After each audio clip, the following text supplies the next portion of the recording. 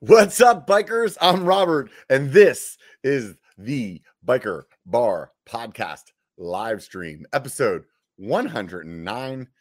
I'm pretty impressed by that, actually. 109 episodes. That's crazy. Here we are. Today, we're going to have Evan's MTB Saga. If you haven't heard of his channel, you should probably check it out. But if you haven't heard of it, and you're about to get a good introduction to who he is and what he's doing over there. But before all of that, I want to say thank you to everybody that's on Patreon right now. I appreciate all you guys. Honestly, it means so much to me that you guys help me out with this every month. And those of you guys that are interested in helping me out as well, it could cost you $1. That's it. Like I say this over and over again, but it's like the best way to explain it. You get a bar, a bar. You get a beer at the bar. You give the guy $1, man. You're like, oh yeah, right on. Thanks for that. All he did was like walk over, pour it, and bring it back to you. Here I am, 2 hours of content every week. Seriously, throw $1 at me, man. No big deal there. Or you could also go ahead and sign up on, there's some other levels on Patreon. There's a $5 tier. You'll get a handwritten letter, some sticker pack, and a $25, I don't even remember. There's another tier that's higher than that if you really want to like put some beer in the fridge and help me buy some bike parts, maybe replace a camera that I lose or gets broken, something like that. I would really appreciate it. If you want to do something that helps me out for free, hit subscribe or thumbs up. Or if you're an Apple Podcast listener, rate a review, a 5-star review. That would be awesome. Outside of that, here we are. It's Sunday. It's 5 o'clock Pacific Standard Time. Let's bring Evan back on. Let's talk to this guy. Almost hit the wrong button. Just dumped him off the stream. How's it going, Evan? Hey, what's up? Good. Dude, I'm assuming your name is actually Evan. I didn't even ask you that ahead of time. Yep, it is Evan. That would be weird if it wasn't. I'm like, hey, you're like, I thought about it. I thought about using a different name at one point, but my actual first name is Scott. Oh, you're a middle name user. Should I use Scott? But no. So do you use your like, is your whole life your middle name, or is like just for this you use your middle name? From birth. I don't know why my mom went with Evan. She was always going to call me Evan and then put it as Scott for some reason. I don't know why. I can highly relate with you because my middle name is actually Robert. So and I'm one of those guys that like, I don't know about you, but because you use your middle name the whole way through your life, like you call your like medical insurance or something, they're like, what's your name? And you're like, well, it's Evan, but you might know me as Scott or S Evan, or, you know, like, oh, it's ridiculous, man. Like people are like, you actually don't know who you are, or like, yeah, you don't have that problem.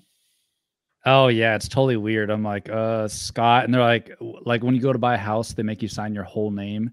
It's like, I've never even written out Scott before. So I looked into changing my name at one point, but it cost literally $300 to do it. So I was like, no way. Yeah. I was going to choose a middle name. My middle name was going to be Spartacus. Oh, there you go. No, I'm just kidding. No, it sounds good to me, man. Believe me, I've done a lot of stupid things in my life, so my middle name of Spartacus probably sounds good. I thought about changing mine so it was like legally, like, because my first name's Harold. That was like my grandfather's name. I'm the third too, so I don't know. Are you got a number 2 or no? No. yeah. My dad really like just was like, fuck this guy, dude. You know, so it was like, my grandfather was always, you know, went by Harold. My dad went by Bob, or basically Bob. And I grew up as Robbie, you know, and I didn't know that when I got to be an adult that I didn't want to be Robbie, you know, until I was like in my 30s and my cousin still calls me Robbie. I'm like, no, stop, please. Can you please stop? That's good. Yeah. So you're located in Phoenix, Arizona? Yep, I'm in Phoenix. Been here for the last 6 years. I don't even know. I don't know anymore. Yeah. What do you do? What's got you like? Why are you in Phoenix? Well, I originally moved out here from a little bit south of Sacramento.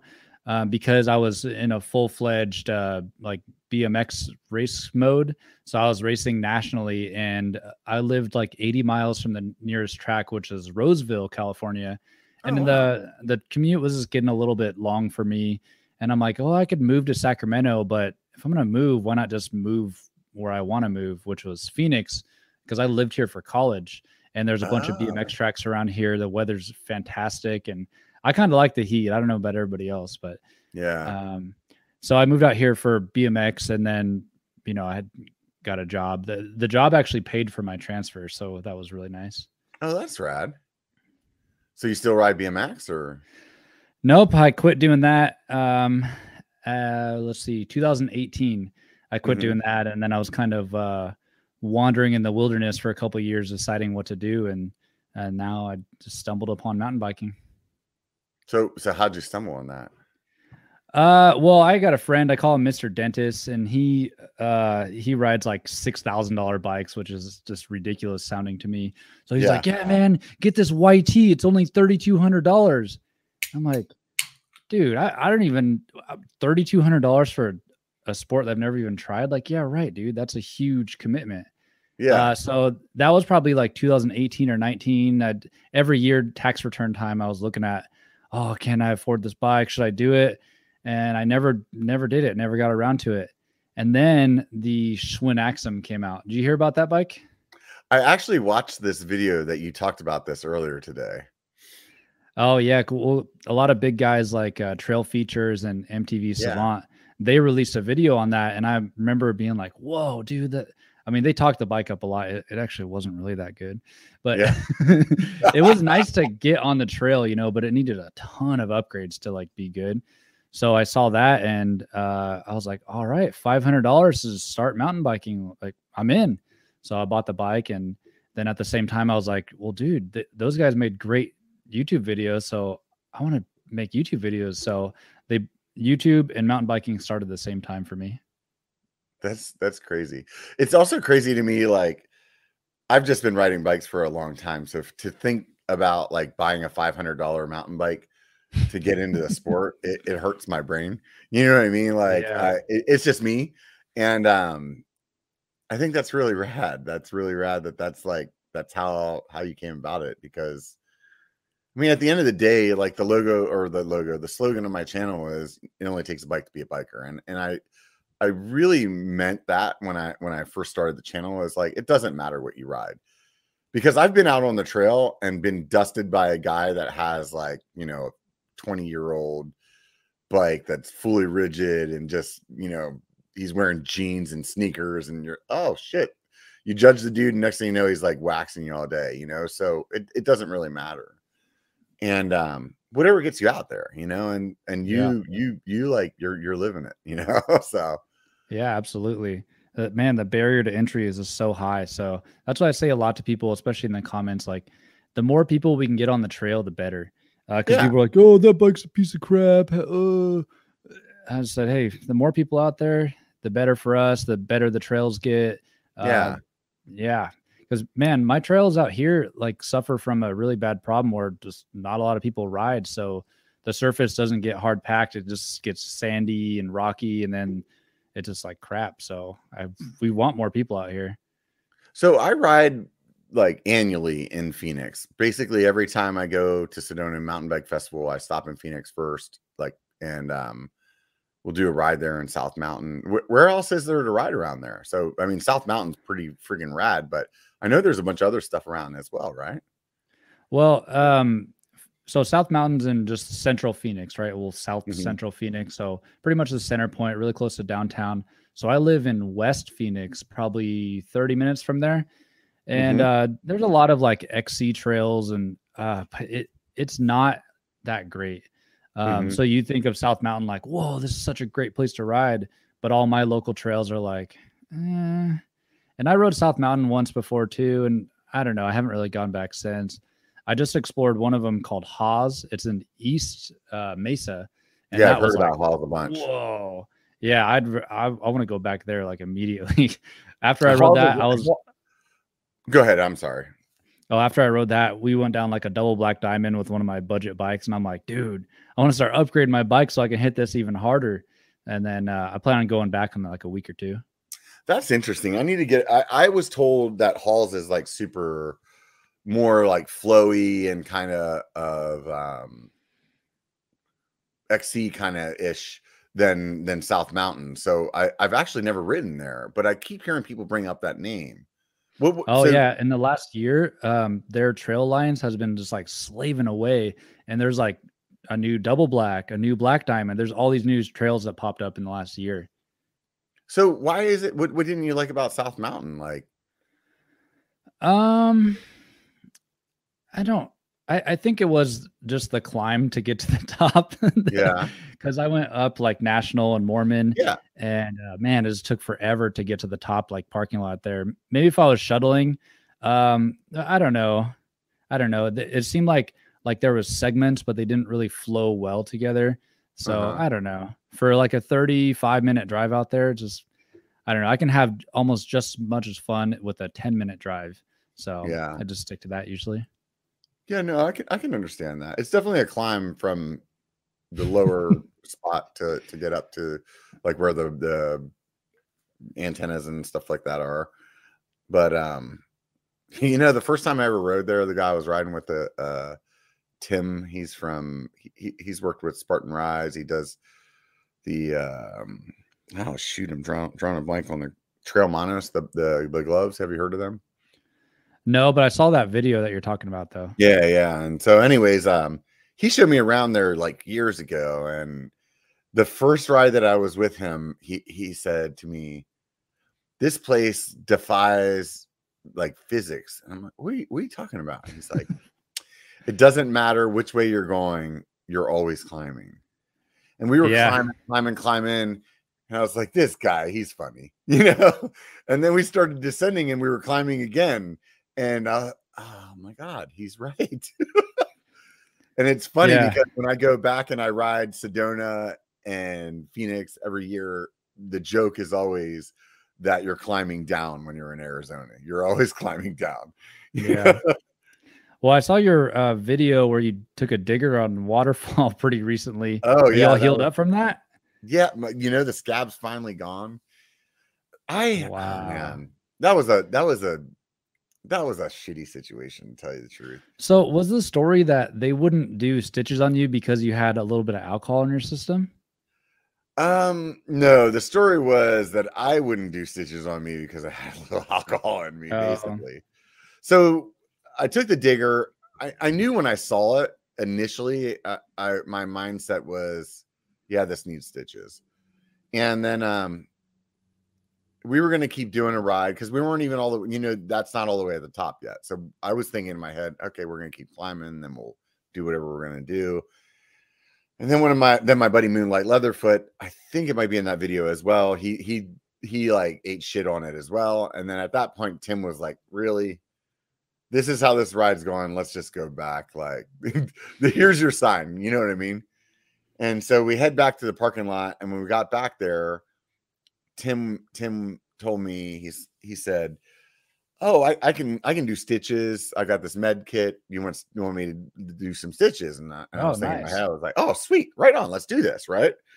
So we're sitting there on the truck and he's cleaning it off. I'm drinking beer, and as he's cleaning it off, you can see in his eyes, he was like, maybe I'm a little outclassed right now. I'm not sure if I should actually be doing these stitches. And this lady and her boyfriend walked up. They were parked behind us, and he's like, you wouldn't happen to be a nurse, would you? And she looks up, she's like, actually I am, but OBGYN.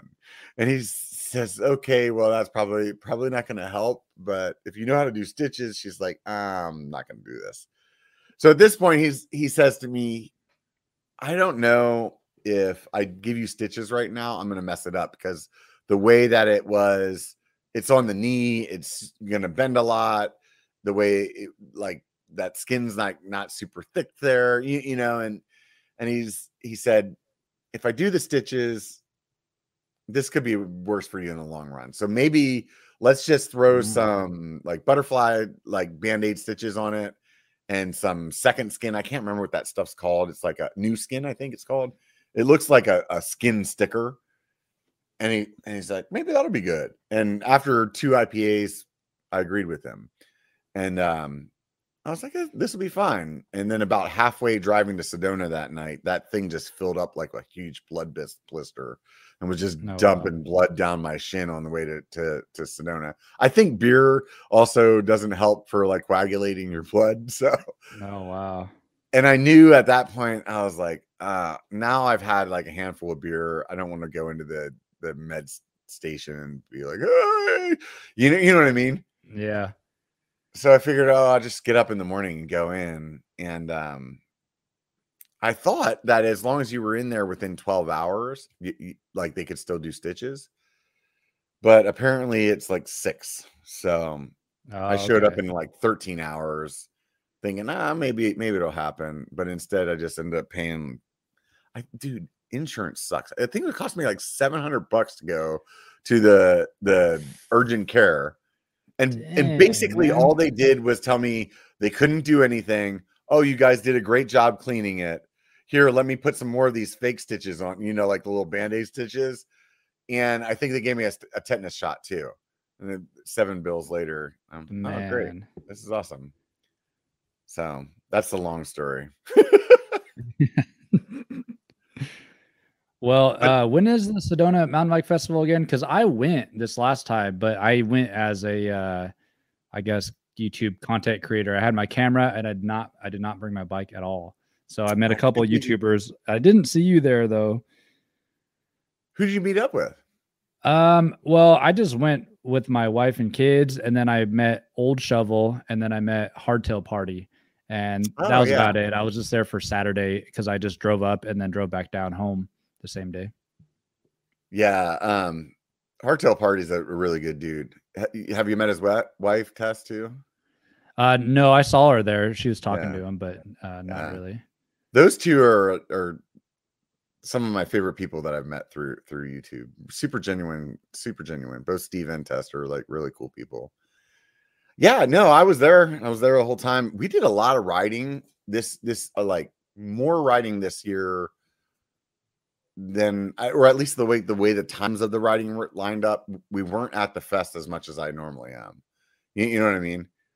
So it was like normally we'll get back to the fest at, I don't know, normally we'll be there maybe for a little bit in the morning, then we'll go ride, and then we'll get back at 3 or 4 and then hang out and drink beers with everybody. And it seemed like every time that we were getting back, the fest was already over, or at one point the one day we got back and immediately left for a night ride that was like a group ride with Trail Manos, the glove company I was just talking about.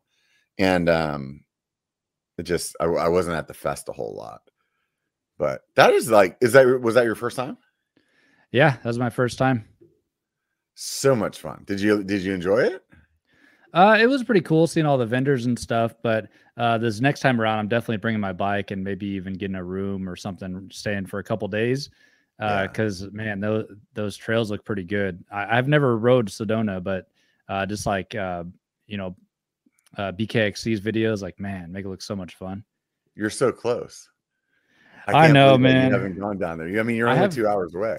I've not explored Arizona like at all, and I feel pretty guilty about it. I want to do stuff like that, but I got 2 young babies and stuff. It's kind of hard making time like that. Yeah, no. So I saw that on one of your videos. You were talking about you have a young family, and I can relate, man. When my kids were young, it was really hard, and you just feel like you're kind of just like leaving your wife, to take care of the kids, and you're going out to have fun, and you feel, I don't know, at least me, I like felt a little guilty for going, but at the same time, you need your time to do your thing, so I can totally understand. Yeah, sometimes I get kind of stressed out because like I prioritize making YouTube videos over riding, so sometimes I won't ride at all besides just grabbing some trail footage and then coming right back home to edit. But the other day, I actually decided I'm making a video trying to like train for 30 days, like a Paul the Punter style video. Like, I'm training 30 days to win this XC race, which is actually the premise of the video. So I've been riding a little bit more, and man, getting mental clarity on the trail is just like, oh, I needed this. So Yeah. I feel a little guilty, but I told my wife, like, oh man, I really do enjoy that time out there. Yeah. I call it single track therapy, you know? Oh, nice. Yeah, really, like, it just helps keep my head straight, you know, and I can tell whenever I'm not riding or I'm not doing something physical, you know what I mean? Whether it's going out and hiking or skiing or, you know, wakeboarding or whatever it is. When I don't get out and do those things, I just start kind of I don't go in a good spot, you know. Yeah. So your channel, yeah. How would you explain it? So I would say I get budget bikes and I upgrade them. But lately I've been trying to make like a fun story about it and just make it like good, entertaining content. So what some people would call it be edutainment. So Yeah. I don't know if you ever heard something like that before. So No, it's kind of educational. I get what you're saying. I do kind of like say this is how you do something or say this is a better way to do something, but it's not how to at all, but it's also entertainment. So I try to make it like a really good time. So yeah, I just do like entry level, affordable style mountain biking. That way to just kind of show you like, hey, you can have a really good bike without just dropping $6,000 on a stock bike, you know? Mm-hmm. What do you think that you learned from that first purchase, that $500 purchase? Oh man. Well, it took me a couple more purchases of Walmart bikes, but I've learned to don't buy Walmart bikes anymore. So Man. So you're in the band camp of Walmart bikes aren't a good way to start mountain biking? Well, that's kind of what I'm getting at. I just had a video with a Polygon that cost $900, so it's still kind of in that entry level category, and it's such a better way to go because you're not getting frustrated at the chain falling off every 5 feet and just bunch of junk on the Walmart bike. At least this like Polygon, you have like, oh, the drivetrain, I don't have to mess with that like ever if I don't want to. And little things you could upgrade like the tires or the seat or something. That's no big deal. But with the Schwinn Axum, man, you got to upgrade everything to make that bike good. Yeah. I always tell people, if you want to get into the sport, spend $1,000. Now, whether you spend $1,000 to get a new bike or you spend $1,000 to buy a used bike, I feel like your $1,000 on your used bike is going to get you farther. But as somebody who maybe doesn't have a friend that knows, you know, bikes well, that's a lot of money to give somebody on something that you don't know about. You know what I mean? Yeah. So I can understand why people buy new still. But I mean, how do you feel about the used market? The used market, I've tried to scour some deals, but it's tough. It's really tough right now. And a lot of people are just like getting a bike, cleaning it up and trying to charge $1,000 for a $400 used bike. But I did find, I made a bunch of videos on it at 2002 S-Works, and that has been a really fun project so far. And I got that one for $300. And man, it is a crazy deal. So I'm working on it right now. The final episode 4, where I'm just putting a whole bunch of modern parts on it, and we'll see if it works out. Yeah, I'm going to tell you my opinion on that, whether you like it or not. For a long time, when I first got, right around the time that I started the channel, actually, I had at that point, it would have been a 2006 Cannondale full suspension bike. And when I started the channel, it was probably about 2017. And I didn't believe that the newer geometry bikes actually, I didn't really know that it made a difference. So I thought if I just threw all these new parts on that bike, that bike would be just the same. And at the end of the day, I spent a lot of money upgrading that bike, that if I would have just bought a new bike, even if I would have bought like the bottom of the line new bike, it would have been better than that one. So I'm curious to see how it plays out for you.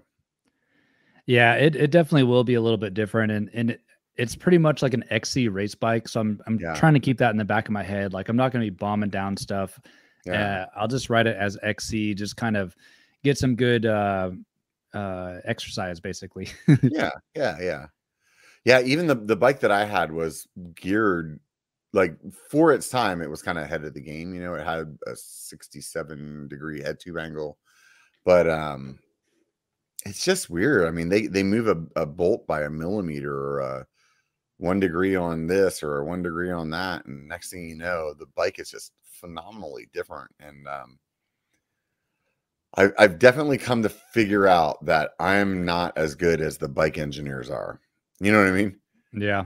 Yeah. And I don't know. I mean, who knows? Maybe I'm just lousy at choosing parts or something, but that's at least been my experience. So you've done a few different bikes on your channel. I was watching your little synopsis of what you've gone through. I think you said you've had like 6 or 7 different bikes that you've gone through. Oh yeah, I've done 3 more since then. Yeah, each one I get and I make several upgrade videos on. And yeah, I just found that people like to watch, you know, the work being done on the bike.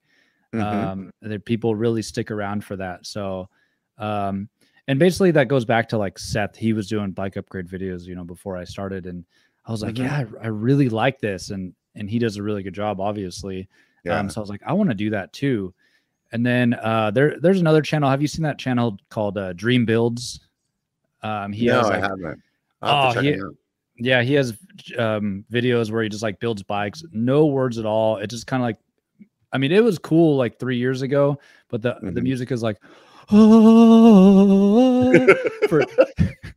for 20 minutes straight. And I like seeing the bike work, but man, I want to, you know, talk a little bit too. I don't want angels singing, you know, while I'm building my bike. So yeah, I took influences from both of those, and yeah, trying to do it too.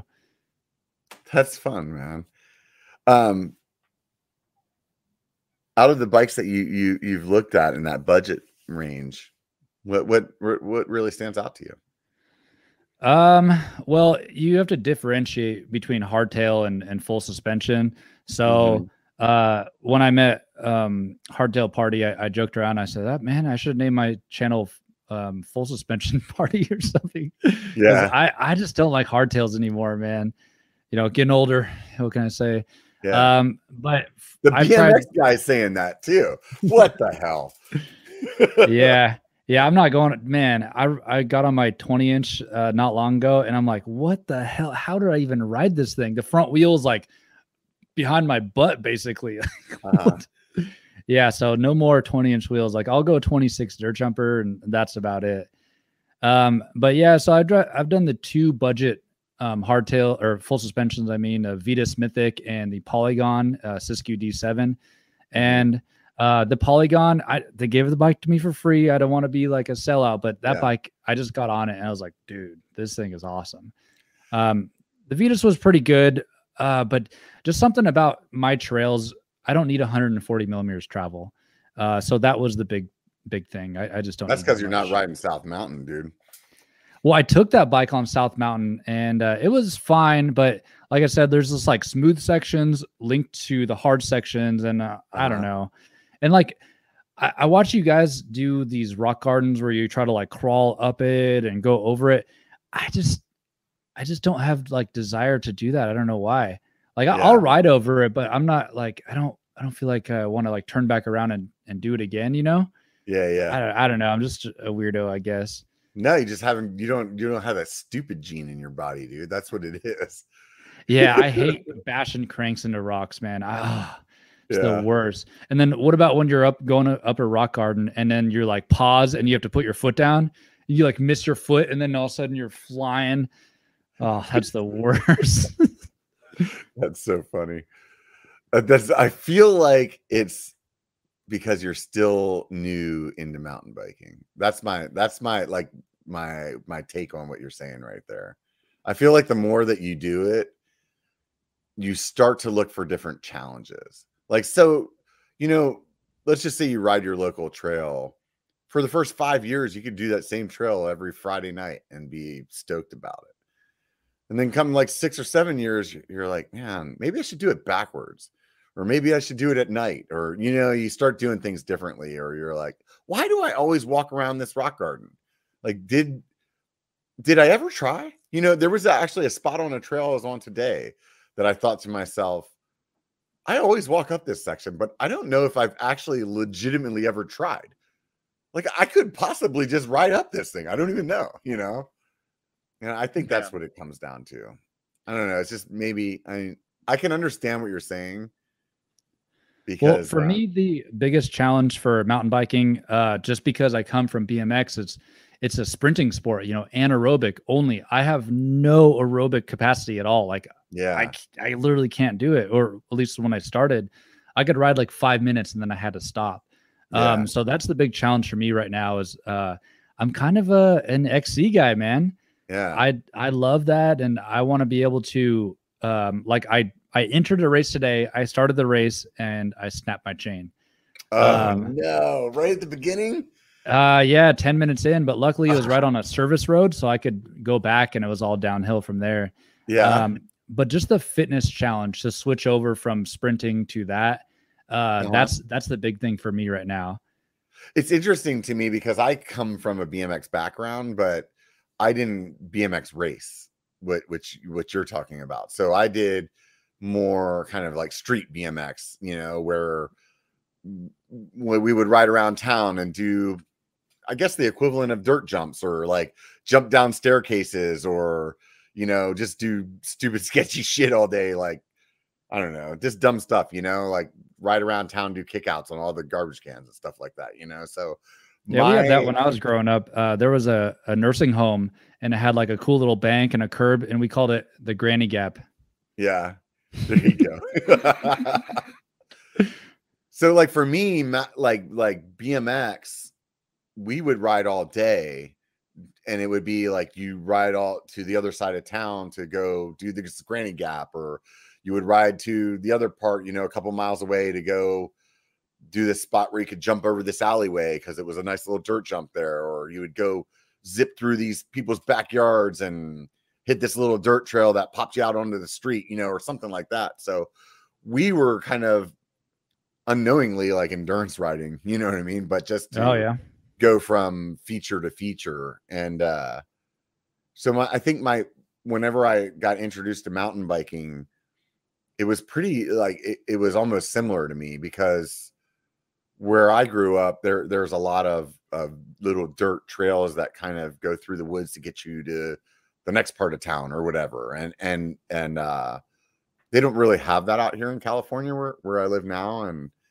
I think so. Whenever I went to mountain bike, I was like, yeah, dude, you just ride on the dirt. You go over there, you know, you just, you know, hit these jumps or whatever. So that's interesting. It's really interesting to see how it's different for different people, you know?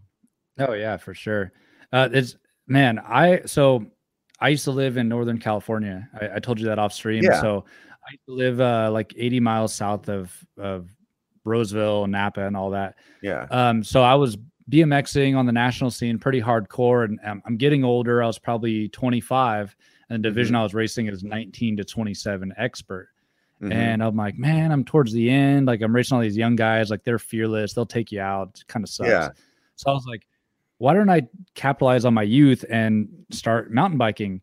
But where I lived in the Central Valley, it's so flat. Like, where I live specifically, there was just flatness. There's no trails at all. So the closest trail I could go to was like in Tracy or Livermore, in those hills. But that was like 45 minutes, and I don't know, I just never got around to it. And people were riding North Star and stuff. I don't even know if that's a thing.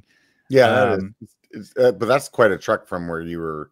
Yeah, so just the cost of the bike and driving all that way, I ultimately didn't do it, and I just stuck with BMX. And man, I stuck around BMX just way too long. I'm really lucky I didn't get injured.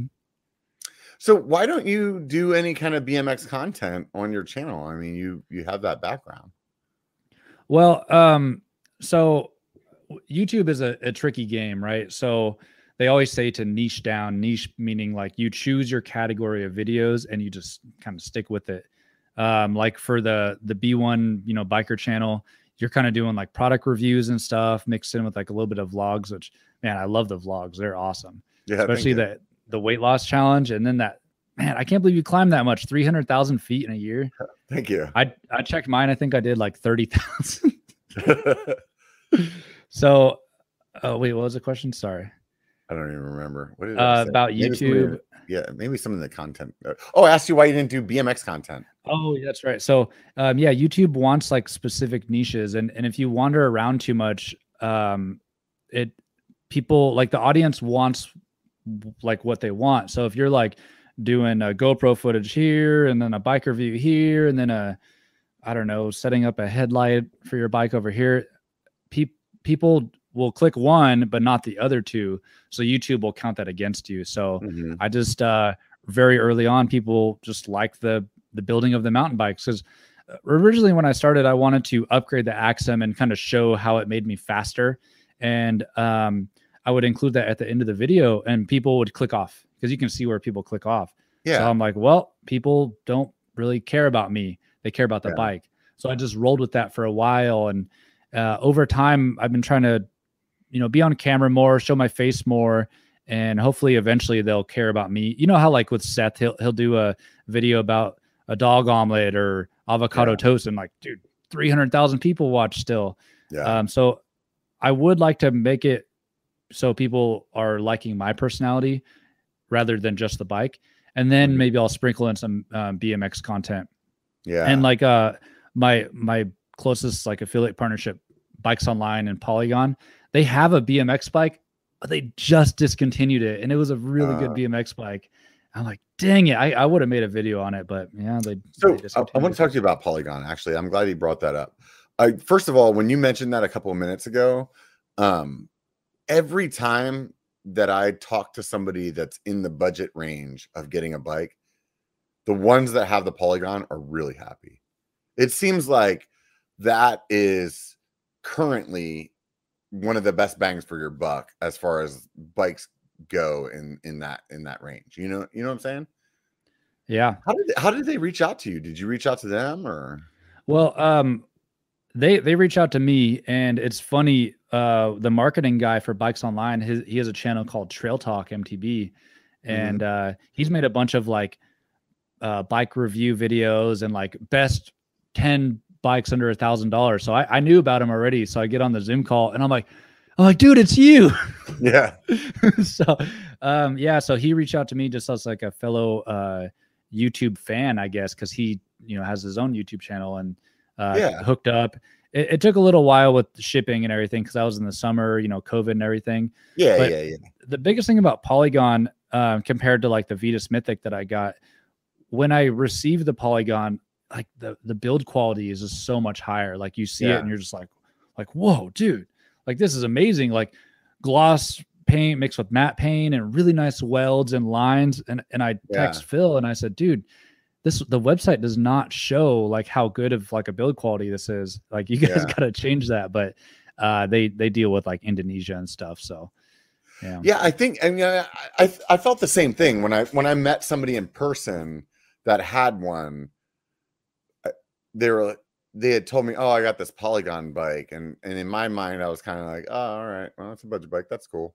And then when I looked at it, I was actually surprised by how well it looked, and also how well it rides. But I mean, there's the other guy, what's his name, up in Idaho, northern Idaho, he's got the Shreddist.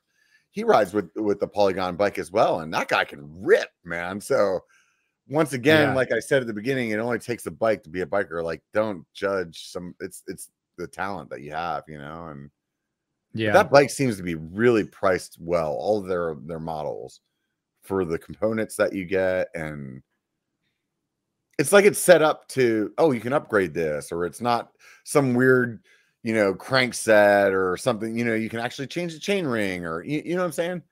Yeah, for sure. Yeah, and that's like the whole premise of my channel, just like, oh, get this bike and just upgrade a little thing here and there. But lately I've been getting the itch to get some nice parts of my bike. So I bought that Fox 34, and then I went back to like just test riding one of the budget bikes. And I'm like, oh no, what have I done? I shouldn't have got the expensive fork. I can never go back. You tasted the heroin, huh? Yep, I can never go back. It's funny when you ride that. Like, I always make this joke about brakes. You never know you have shitty brakes until you try better ones. And I feel like it's similar with mountain bikes. You really don't know what you're missing. And then And it's very easy to be, oh, that's just like the marketing guys trying to sell you on some bullshit. You know, you don't need to spend that much money.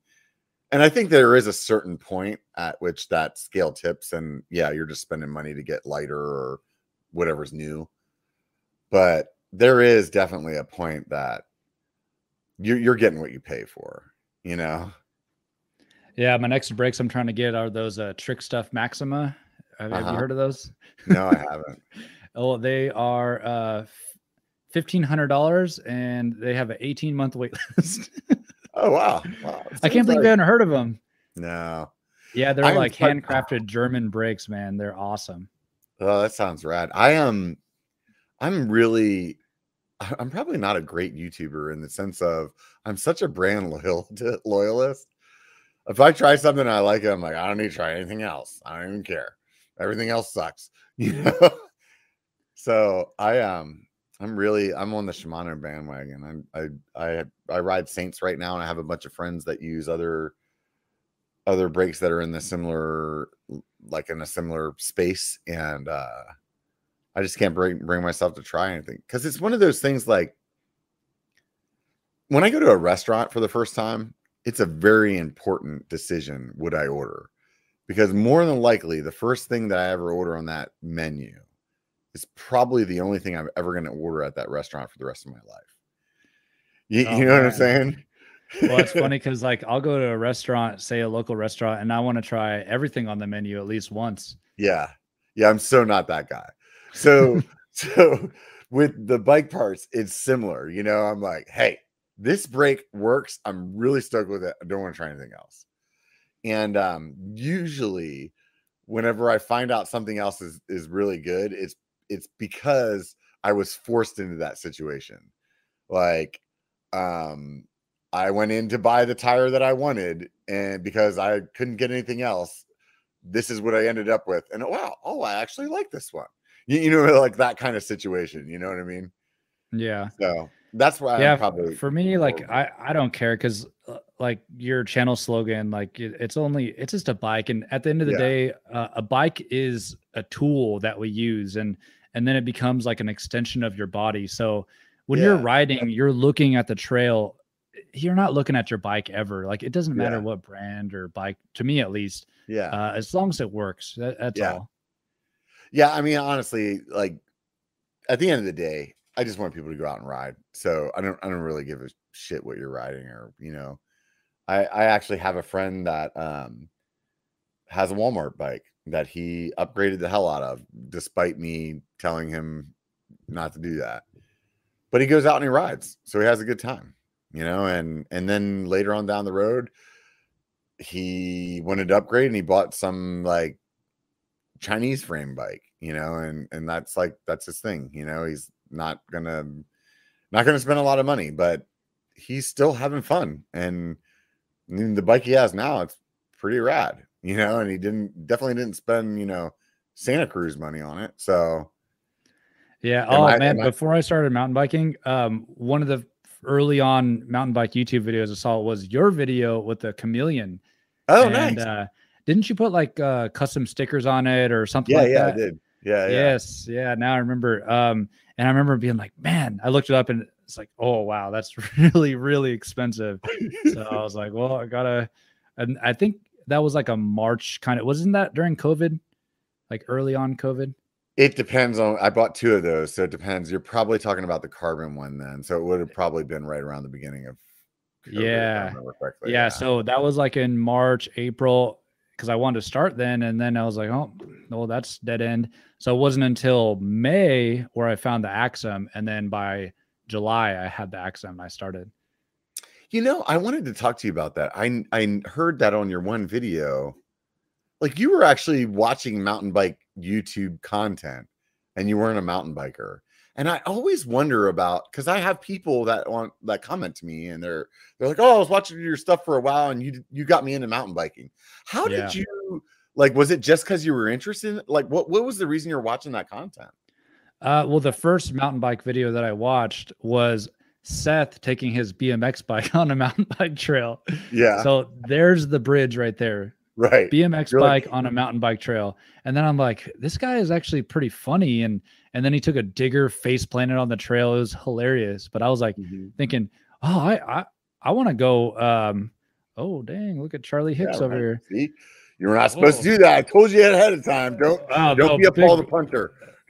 big orange thing over there. Yeah. So I was thinking like, yeah, I want to go ride my BMX bike, just gathering dust on a trail. But yeah, Seth pretty much proved that you can't take your BMX bike on the trail.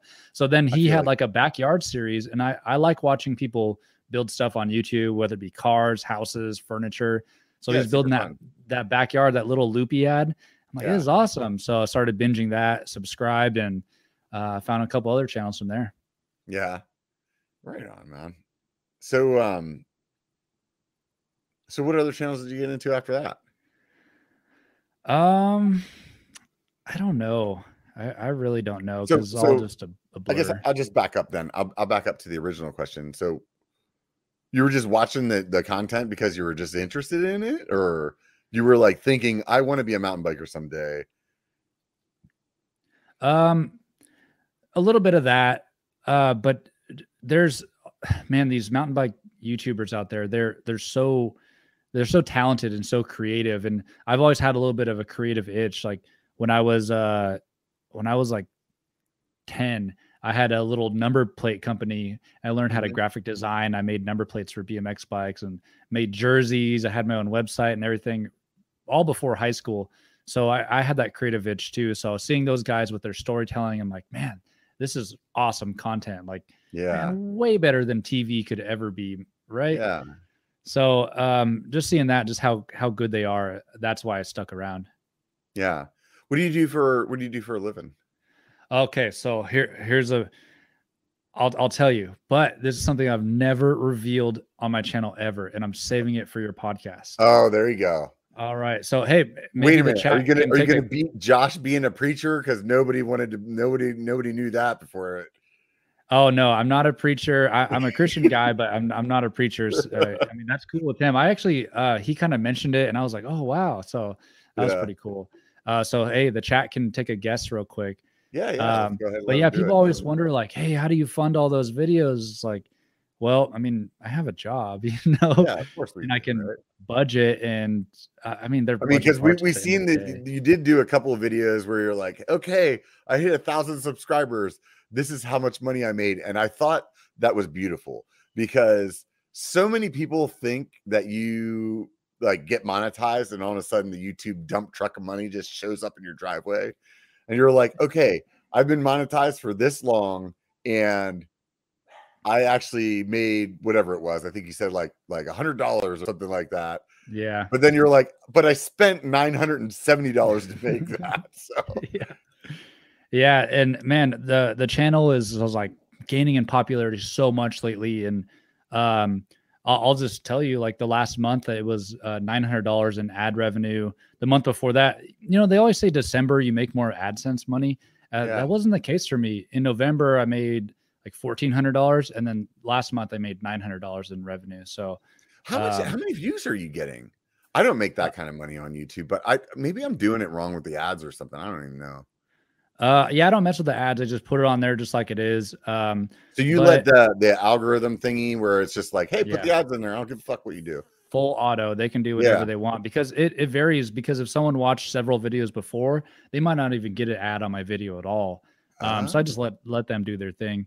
But for the views, I don't want to come off sounding like cocky, because like, man, my monthly views aren't even one of Seth's videos, you know? Yeah, no, I understand.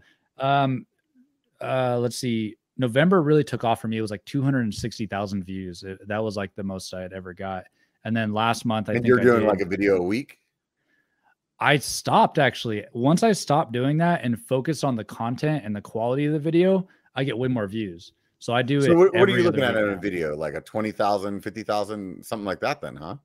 Yeah, I'm kind of averaging like 20,000 per video now, which is like because I used to be happy to get 1,000. Yeah. So yeah, I do every other, but one thing that I've been doing is trying to, like, I mean, you and I together have made like a ton of videos, right? So I'll change a thumbnail around, change a title around. So those videos are still getting a lot of views also. Yeah. The more that you make, the more that it's kind of exponential or whatever you want to say. Yeah. Yep. So, all right. So we got on here, IT guy, proctologist, website designer, stay-at-home dad. I like the proctologist, Dave H. You win an award for that one. Oh man. Well, proctologist is actually the closest guess. Oh shit. I am a registered nurse. Oh, right on, dude. Yeah. Well, so I've been doing, man. That's honestly like quite the job right now. Yeah, I've been slaving away with COVID patients. I work in a hospital. I got trained with ICU probably 6 years ago. I've been a nurse for 11 years, and I work a kind of easier, like little sister hospital now with like not that many beds. So I can be an ICU nurse sometimes, but yeah, we've had a ton of COVID patients. It's kind of wearing me out a little bit. That's why I'm like, man, I really want this channel to take off and hopefully one day be my full-time job and support the family. That would be rad, dude. Yeah, I think there's some people on YouTube that do YouTube just for the creative outlet, or they just want to have a good time, or they whatever their reason is. And then there's some people that, you know, get lucky or have the right content or whatever, and they just blow up and they can make a living out of it. And then there's some of us that are just like, just day after day, just chugging away and chasing that dream. So hopefully I wish the best for you, man. I definitely do. One of these days, I'm going to come out with a real banger of a video and I'm going to blow up. But until then, I'll just keep talking to other people that keep doing a better job at doing YouTube than me. Well, I actually put a community post out. I said, hey, I'm going to be on the B1, Biker Bar podcast. I said, let's make this podcast the most viewed podcast out of any of your podcasts, including Seth, which is, I was surprised, 16,000 views for Seth, which seems kind of low. So I'm hoping to blow that out of the water. Hopefully you get like 20. Podcast though, man. And so there's two things. Like I haven't looked at the views on YouTube. What I usually look at is the podcast downloads. And I actually sent a message to Normal Mountain Biker. He's a more of an Instagram guy than a YouTube guy. And I had him on a while back, and he actually has almost as many downloads as Seth does on the podcast, which is really surprising. It blew me away because I assumed that it would be, if you were to ask me, like I'm on some, Jeopardy game show asking me about my own channel, I would have told you my second place would probably have been one of the other big YouTubers. Yeah, BKXC. Yeah, Alex. Or like Alex or some, PCO POV or one of those guys that has a couple 100,000. Like, because usually the YouTubers, they bring a better, like they bring more people to the live stream, for example. They bring more people to the show because people want to learn about them. You're kind of like involved with these people, and like what you had told me ahead of time, like not many people know who you are by your channel because of the way that your content is, and it's the same thing with people that are watching Seth or BCPOV or whoever it is, that they just want to know, like they also want to know who that guy is instead of just the content that he's making, so they typically bring a lot. And I was really surprised that he had that many more downloads, like because he just makes like short YouTube or Instagram kind of TikTok type of funny videos. But that just goes to show, man, you make good content, you'll pull people in. So I'm surprised. Let's see if you can knock him off the pedestal, and Seth too, huh? Yeah, let's do it. So one of my videos, I acquired some of Seth's parts somehow. I don't know if you saw that one. Yeah, through a friend, Cure Cycling, he had bought, Seth's bike. That was a huge deal. So there's something called now I forgot what it's called. It's like borrowing social credibility. So that's why I was like, oh, these are Seth's parts. So hopefully you get some of Seth's audience in and kind of say, hey, this is me. Do you like it? Like, did it work? Oh man, that was my most popular video for a while. And then one of my other videos just passed it recently. One of them that I restored with the thumbnail. Yeah, it's crazy. Yeah, that guy, I mean, he'll tell you, you just put his face or his name on something and it's going to do well. Right. So My next thing, I'm trying to get Brian Kennedy, BKXC. I'm trying to get some of his used parts and use that for a video. I yeah. love that guy, man. I saw him at Sedona and he was in his van. I couldn't flag him down fast enough, but I'm like, man, I want some of his parts. Yeah. Honestly, he's a very approachable person. You should honestly reach out to him. I wouldn't doubt that he would do something for you. I'm Yeah, because 100% it like helps he's out. a very, very, very genuine guy. Like, most of the people that I've met on YouTube are like, we're all regular people, and it's really easy to look at somebody differently and not really know. You know what I mean? And it's easy to get like hung up on it. Like the way that you. I mean, have you had any of your followers reach out to you and be like, "Man, I saw you at here, but I just didn't want to say hi"? Nope. No. I actually got recognized for the first time. No, I'm just kidding. But I had someone come up to me at the trail. I never met him before, and he was just talking. But I try to make it like my videos are just kind of group effort because I am new at mountain biking. So I kind of ask people questions like, what do you think this is? And a lot of the times I'm doing a video, I'm getting ideas from what I call the Saga Squad, my audience. They'll be like, hey, you need to try this. And a lot of people have been bugging me. They said, hey, you got Kashima front forks. You got to get the matching Kashima in the back. So just today, I actually picked up a Kashima shock, Fox shock for the back. And I'll make a video on that. And I'll tag the person. Deep in the heroin bag, dude. You're done, dude. Oh yeah, your low budget bike days are over, brother. Yeah. Yeah. So I'll tag that person's name, or there's like a couple people. I'll put that all in the video, so it's kind of like a group effort. Yeah. So if anyone sees me at Sedona or anything, like, dude, come up to me, like you helped me actually. Like we're like brothers basically. Like let's chat. Your channel like did well. I remember I watched a couple of your videos earlier today or yesterday, whenever I was setting up the thumbnails, and I was really surprised because I think you were doing a video in like August saying that you had 6,000 subscribers or something. It was something like it was good, it wasn't like a bad number. But then I was looking at where you were at currently and doing the math, and you've really blown up over the last, let's say, 6 months. Because I want to say you're close to 20K right now, right? Yeah, it's at pretty soon it's gonna be 18,000. Yeah. So getting the last couple months like 2,000-3,000 subscribers a month, and oh man, I was really grateful for everything. And I don't exactly know why, and I hope I'm not one of those guys that just like gets popular and fizzles out. And really like I said earlier, like, man, Seth gets so many views, and I'm just a fraction of that. So my little sliver of success, or whatever you want to call it, like we'll just call it that, a little sliver of success. But I hope I can just keep it going. And what really changed for me is when I got that Specialized I was telling you about, the 2002 Specialized. I made the video on it, but I actually at the same time figured out how to make a story with it. And I used music to kind of portray emotion and just kind of get you like suspense, and then like, oh, okay, you did it. So that was the biggest, that was the turning point for my channel, when I learned how to create a story that you can follow and that you're kind of emotionally invested in. Whenever BKXC used to always say on his videos, you just have to tell a story. And at that time I was making videos and I thought I was telling a story, but I look back on those videos now and I realized I wasn't telling a story, like not the same kind of story I'm telling now. And I used to like really question myself, like, why are my videos not doing well? And I go back, and now because when you make your own content, like everything you make is like you're stoked about because you made it, and you were there and you rode those things, and all these like extra pieces of information.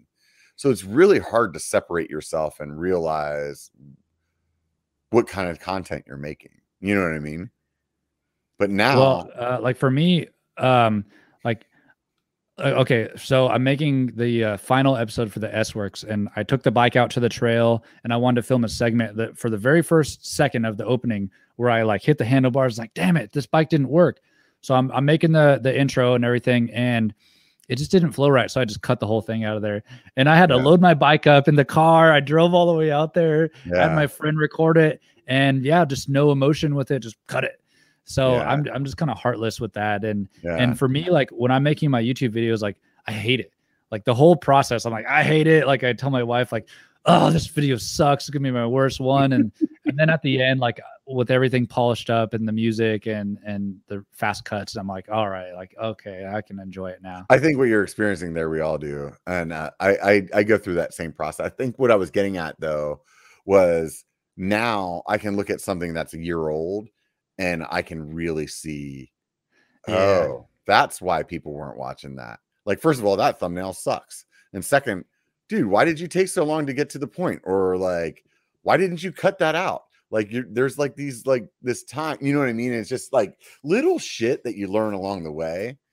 And I think, you know, at least for me, that's why like I'll sit here and joke about my channel not being great or growing well or whatever the hell. Like at the end of the day, the reason my channel didn't do well is because I didn't make good content. That's all it really is.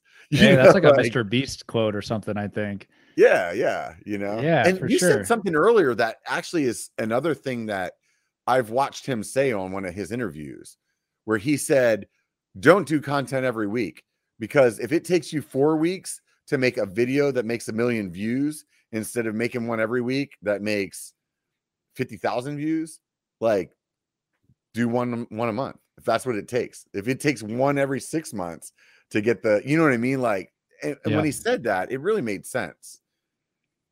And I tried that, but for me, I feel like in our mountain bike space, if you don't post very often, like people forget about you. Yeah. You feel the same? Yep. Yeah, I know what you're talking about for sure. Because even look at Alex lately. I feel like Single Track Sampler. Like I feel like he's taken quite a step back from how much he was posting before. And if you notice his new videos, he's not getting the same kind of response that he was before. I don't know. Yeah, I think if it's like a you know, MTB Savant. Yes, I do. He was actually the first person that wasn't my friend to comment on one of my videos. Right, actually, nice. First subscriber that wasn't my friend. I thought he was a bot. Oh yeah. Well, his video on the Axum like actually was like the straw that broke the camel back. Like, I'm gonna do mountain biking and I'm gonna do YouTube at the same time, because he did like an upgrade on the Axum. Wait, was it? Okay, so he hasn't been posting like much over the last year, and same thing with like Trail Talk, the guy who is a marketing guy for Polygon. He kind of came back with it too, but he had a 6-month hiatus. I think that's just a little bit too long. Once a month, I think you're still relevant. Yeah. Savant had like a baby and bought a new house and stuff like. He makes really good content though. Oh, that guy is awesome, man. He's so artistic too, and like yeah. I feel like when he brings something out, it doesn't even matter. His thumbnails are catchy.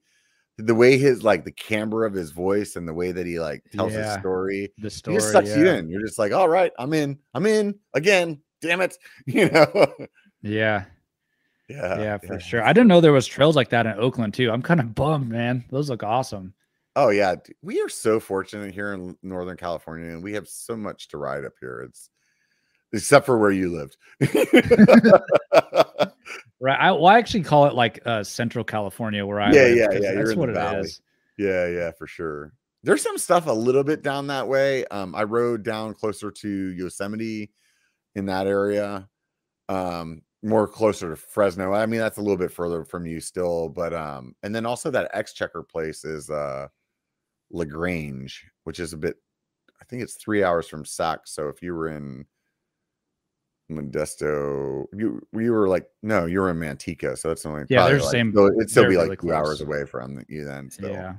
Yeah. It bums me out because like there were so many great creators that were like cranking it out during the first year of COVID, like Trail Features and Daily MTB Rider, MTV Savant, like all those guys, and they haven't really been posting that much. And I felt the burnout before too. That's why I had to take a step back and do bi-weekly posting. I think that's what you call it. Yeah, that's good.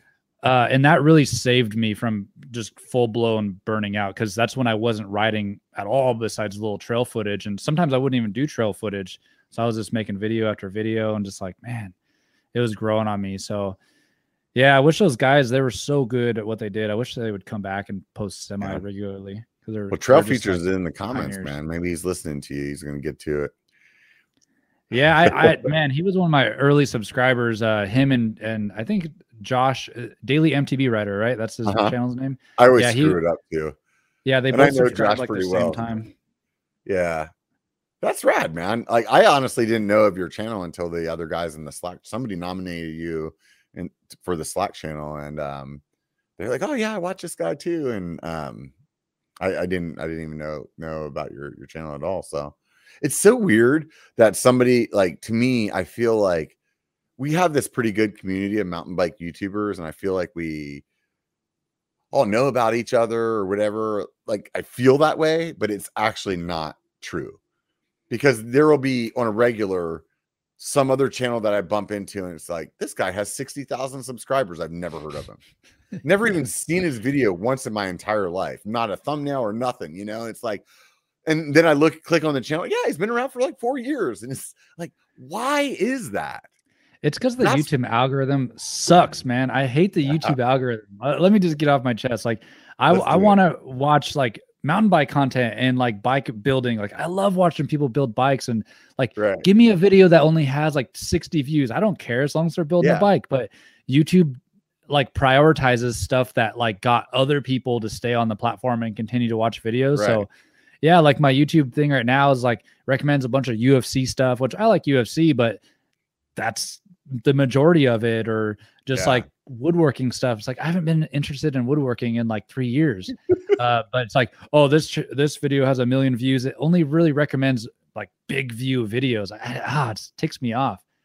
Apparently Instagram's algorithm has me pinned, because if I go to my homepage, it's like girls and mountain bikes. Oh, well, hey, at least that one's working good. Yeah. The other day I was on Instagram, and my lady was like, why is there nothing but girls in your feed? And I was like, hey, look, there's a bike right there. I don't know. It's not like what I click on. Just keep sending it to me. Nice. Yeah. Well, it is what it is, right? So, do you think that there's a budget bike out there that you haven't had a chance to put your hands on that you're really itching to get a hold of? Maybe stuff by like Rocky Mountain, but I don't even know where to get those bikes, to be honest. I think they're like dealer bikes, and I don't even really like the model. I like the consumer direct model where you can order online, you know, YT, Canyon, Polygon, Vitas. I don't know. I don't really like going into bike shops. Like, I know I'm going to get flamed for this, because everybody's like, "Oh, support your local bike shop," but the markup is there, and then you got the salesman there, and I'd rather just not do that and take a little bit of a chance and just order something online and just like, oh, there it is. Like, woo, this is nice, you know? So I don't know, like say a Trek there. My local bike shop is a Trek store. I went there the other day because I had to get some brake hoses. Luckily they had them in stock, which is, hey, the benefit of a local bike shop, but they had some like Trek Roscoes. It looked pretty nice, but it was like $1,100. At the same time, I got this new Xstrata hardtail, the budget one, and it's like the same exact parts and $200 less. So I don't know, not a lot of bikes out there. And then there's like random people that are like, oh, you need to try this bike from wherever the heck. And I'm just like, man, like there's like a bike brand called like Moto Becane or something like that. Have you ever heard of that one? Yeah, I've heard of them. Yeah, they're on one of those direct bike websites. They're like one of the main one. I thought it was Bikes Online, that they're like one of the main brands they're on. Oh no, it's called like bikesdirect.com, and dude, their website is so weird. It's like they learned how to make a website in 2002, and like you're an IT guy, so I don't know if you ever learned like HTML. Like they learn how to like color the font, and they're like, "Yeah, cool, man. This is a cool website. Yellow font here, green font here," and there's just like a million different style bikes, and I just get lost every time I go there. So I'm just like, "Well, click off of that." That's funny. Yeah, like, let's so throw in some little movie gifs. Like let's jump back to MySpace. We'll do it.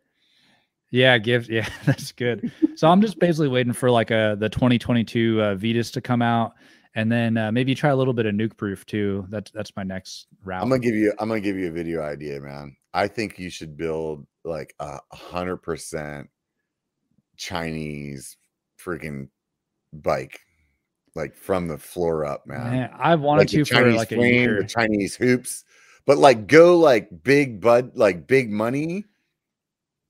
You know what I mean? Like building like a fully carbon bike, but all the Chinese parts are probably going to cost you still $1,000. You know what I mean? Like get the hoops. Like I can tell you, I don't know, in my experience, because I'm a cheap ass, man. Sometimes I'll buy some stuff through the years that I'm just like, I'm gonna roll the dice. Looks like it's made by the same same factory or whatever. And I've had some wins. And I've had some serious fails on that too. So I think it would be really interesting, and it'd be a cool series where you could build on it like slowly, you know, like why I chose this or how I feel about that. Yeah. I've wanted to for sure. The last time I ordered stuff off AliExpress, I ordered some group set. I haven't showed it on the channel because I'm just kind of, I don't know, the Chinese parts is kind of wearing me out. So I ordered it and it said $10 shipping. So then I order it and then it says, "Oh, you have a message from the seller." And I check, they go, "No, it's $40 shipping." I'm like, "What? The posting says $10. Like, what are you talking about?" They're like, $40 or we don't send. And I'm like, no, $10 or I report you to AliExpress. And this went on for a good couple days. And then finally I just reported them and they didn't end up sending it to me for the original shipping amount. But I'm like, this is so weird. Like these guys are like trying to scam me and stuff. I don't know, man. Some of them on there are that way. I can tell you that I've ordered some of my merch from Alibaba. I don't know if Alibaba and AliExpress, I think they're both the same. Yeah, same thing. It's like they just have like a different URL for which day of the week they're trying to burn you on something. Alibaba's for big quantities, and AliExpress is like they're just like Amazon style. Oh, that's the one by one. Okay, yeah, okay. Thank you for clearing that up. Now that you say that, I do remember that. Yeah, because like when I bought my slap koozies that I use for frame protection and stuff like that, I bought a couple hundred of them. So that's where I went through. And even with them, like I've had a few places that I dealt with that were really good. And it was, you know, high level of service. Like, hey, here's your thing. Here's the quote. And boom, it's in the mail. And then I've had another, like the company that I went through to get my headbands made. Oh my God. It was like a year of me going back and forth with them. And several times where I was like, I don't even care. They can just keep my money. I'm not even doing it anymore with them. And then like a month or two would go by and then I'd be like, I'm going to send them an email and just see, or they bounce, like hit me back or something. And I'd be like, all right, fine. I'll bite again. And at the end of the day, I was happy with what I ended up with, but it definitely wasn't the process that I thought. Like, it was like, hey, like you said, like it said $10. For me, it was, I'm ordering this headband. Right there's the freaking picture of it. That's the one I want. And then I buy it. And then they're like, okay, so send me the specifications. I'm like, what are you talking about? I want the one that's in the picture. Yeah. They're like, yeah, so what are the sizes? What do you mean, what are the sizes? That's the one in the picture is the one that I want. You know, like, yeah, one thing that irks me is I get a lot of people commenting, like, let's say I buy something, let's say I buy a Shimano Dior group set. People are like, that's a bunch of Chinese junk. You should have bought the Chinese version. And I'm like, well, first of all, Shimano's made in Japan or I think Malaysia. But you can get like the same thing from China. Like it looks the same kind of molds, but it's not the same. Or let's say like a Fox fork. People are like, oh, that's made in China. You should have just bought the knockoff brand. And they look like the same mold. But it's like those companies found a Chinese factory and like developed a relationship and like have like trustworthy like people over there. That way that They're are like Q&A normal. And or QA. Yeah, they're not all these scammer. terms, Yeah, exactly. Like the Santa Cruz, they did like testing on like their carbon frame, and I remember being like, "Whoa, dude, carbon's stronger than aluminum? Like that's crazy." I don't know. Did they make their stuff in overseas? I think so. Yeah, actually, I'm pretty sure that they do. Somebody in the comments will tell us for sure, but I'm almost 100% positive because I remember they were affected by all the supply and demand stuff with their frames not coming over. So my answer is going to be yes. Final answer is yes. I can tell you. Go ahead. Yeah, so I know a BMX company called Tangent, and I know those guys pretty well, or I used to at least. And when they were trying to make frames, dude, they were flying back and forth to Asia. I don't know where exactly, all the time, and like looking at the frame, like meeting with them face to face. It's like people that sell on AliExpress, like, yeah, they get your money and sayonara, buddy. They'll never see you ever again. Yeah, some of them, yeah, for sure. I wanted to try. Remember that bike I was telling you about earlier, where I was just upgrading everything? Yeah, that bike was a 26-inch wheel, but the way that it was built, you could put 27.5 on it. And that wasn't like it was just built before 27.5 was out, but the way the geometry was, you could do it, right? And I wanted to try 27.5 wheels, and I just couldn't bring myself to dropping, $500 or $600 on a good set of hubs. Oh wow. But I was like, I can buy like 2 Stan's hoops they're only like $100, you know what I mean? So it was like $200 for like a good hoop. But the hubs, man, I was like, I'm gonna try one of these knockoff brands. And I bought I think it was called Circus Monkey. They looked good. They had all these colors and like yeah, they look like good hubs. I mean, they were like anodized, all these different pretty colors and stuff. I was like, I can pick the color, and then you know how the internet is. There's like a billion reviews that say it's good and a billion reviews that say it's bad. So you have zero idea of like what it actually is. And I got those hubs. I'll wrap it up. Hang on. I got those hubs. I think it was within 5 rides, the rear hub blew up. Oh no, dang it, man. So then I had to now buy the hub that's good. Yeah. And now I had to pay to have the wheel rebuilt. It was like, oh man. That was one of the fails. So one thing I do on my YouTube channel is I'm not afraid of making like controversial statements. Like even if I'm wrong, like I can admit I'm wrong, and I love to learn from people, and like I'm not really like a stubborn kind of guy. So I'll make a controversial statement. I don't think you might disagree with me. I don't care about hub engagement for mountain bikes at all. How do you? It's funny because no doubt in my mind you're wrong. I used to have Onyx hubs. You've heard of Onyx hubs, right? Yeah. Instant engagement, silent. I used to have those and stealths on my BMX bike for a decade. And then I went to mountain biking, and I just had like minimal engagement recently. And I just upgraded to like 102 points of engagement. And I just don't see a difference really. I don't feel I can tell you right now, you told me that you're riding like Flow and XC is more your bag. That's probably why. When you're riding technical and you're in a bunch of rocks, that ratchet like movement that you need to like set your pedals right or to like be able to power over something like real quickly, it makes a huge difference, because you'll go to like do a pedal stroke and you'll have this like 1/4 inch to a 1/2 inch kind of like spot until it locks. Some of them are like a quarter revolution. yeah, it's horrible. And like that will like, it could put you in a situation where maybe now you like high side this rock, or like it bucks you because your engagement wasn't there, or you're not able to like make a quick like little back ratchet. Does that make sense to you? Yeah, I know what you're talking about. And when you try to do that to kind of like get through some little rocky section, that engagement is priceless at those moments. But if you're just pedaling, no, it doesn't matter at all. You know?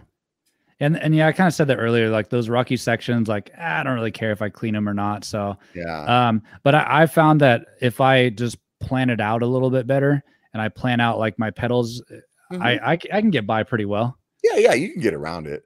I mean, I feel like it's one of those things, kind of like brakes when I said earlier. Like if you don't really know that that's what you have going, you know what I mean? Like, but you get on a hub. I mean, this is funny though, because I mean, you said you were riding them on your BMX bike, but I feel like if you ride a good hub for a while and you go back to one of those other ones, I notice it. Like when I go on a rental or a demo bike that has a low engagement hub, it'll irritate me. And I'm not really a guy that I don't notice stuff very well. You know, like that. I'm more of one of those guys that could ride every bike and be like, no, it's rad. You know, and it's not until you take it away from me, I'm like, oh, wait a minute, that wasn't good. You know. So, but I definitely would disagree with you on the hub thing. So those are just like kind of the things I say, and a lot of people will go like kind of comment back and just say, no, you're wrong, and kind of have some dialogue, and then I get a lot of learning from that, and yeah, it's awesome. Yeah, believe me, in another 10 years, you'll have all kinds of opinions. You're still new to mountain biking. So like, that's what's really rad about where you're at though. Like you're in a good spot because of that. Like you can look at things in a way that I can't. I've been riding mountain bikes since the 90s. You know, they're like, I was watching one of Dusty Betty's videos earlier today, and she was breaking down being a new rider to people. And I just really appreciate that because I can't do it. It's just not like in me, you know, to like break things down that way. But also I just feel like I've been riding for so long, I completely forget that somebody could be rolling up to stopping on a bike and be nervous about, oh shit, I need to put my feet down. You know what I mean? Like I don't even, my brain doesn't even think that way. You know, I'm like, what do you mean? Like, of course, like, and in my head, wow, just smash that thing in my face. In my head, I'm just like, how would you like, I think, oh, that's just second nature. Like if you learned how to ride bike yesterday, you would like, oh, I roll up, put my feet down, you know? And yeah, it's not that way. It's really not that way. I've been taking like friends and even my wife, she's never mountain biked before, and taking them out there and like explaining those things, or trying to, at least it's like, it kind of gives me like a new love for it actually. Yeah, it's fun. I took my wife out recently because she hasn't rode much over the year because she had another baby, or we had another baby. And I was telling her, like, you got to plan your exit and always kind of be favoring like the hillside, not the exposed, you know, drop off, you know? So yeah, it's just those simple little things. And one big thing is pedals. Do you clip in? I did for the first like 15 years of my mountain biking, and for the last couple of years, I haven't. Really? So, you switched back to flats? Wow. Yeah. And I'll tell you this. This really surprises me because like when I started mountain biking, people didn't really use flats. They used clips, actual like toe clips. So it was like a little cage that you slid your feet into, right? And that was just like, that's the way that they all came.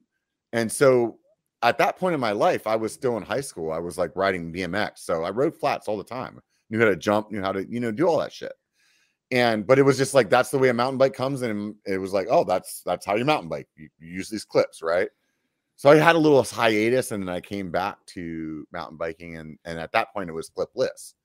And the guy at the bike shop was like, yeah, this is what people use now. Cause I asked him like, hey, where are the toe clips at?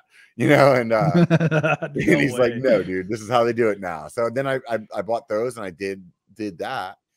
And, I started hearing all these guys talking about flats and, you know, how they're so good now and the shoes are so good and whatever. And it just really made me curious to try.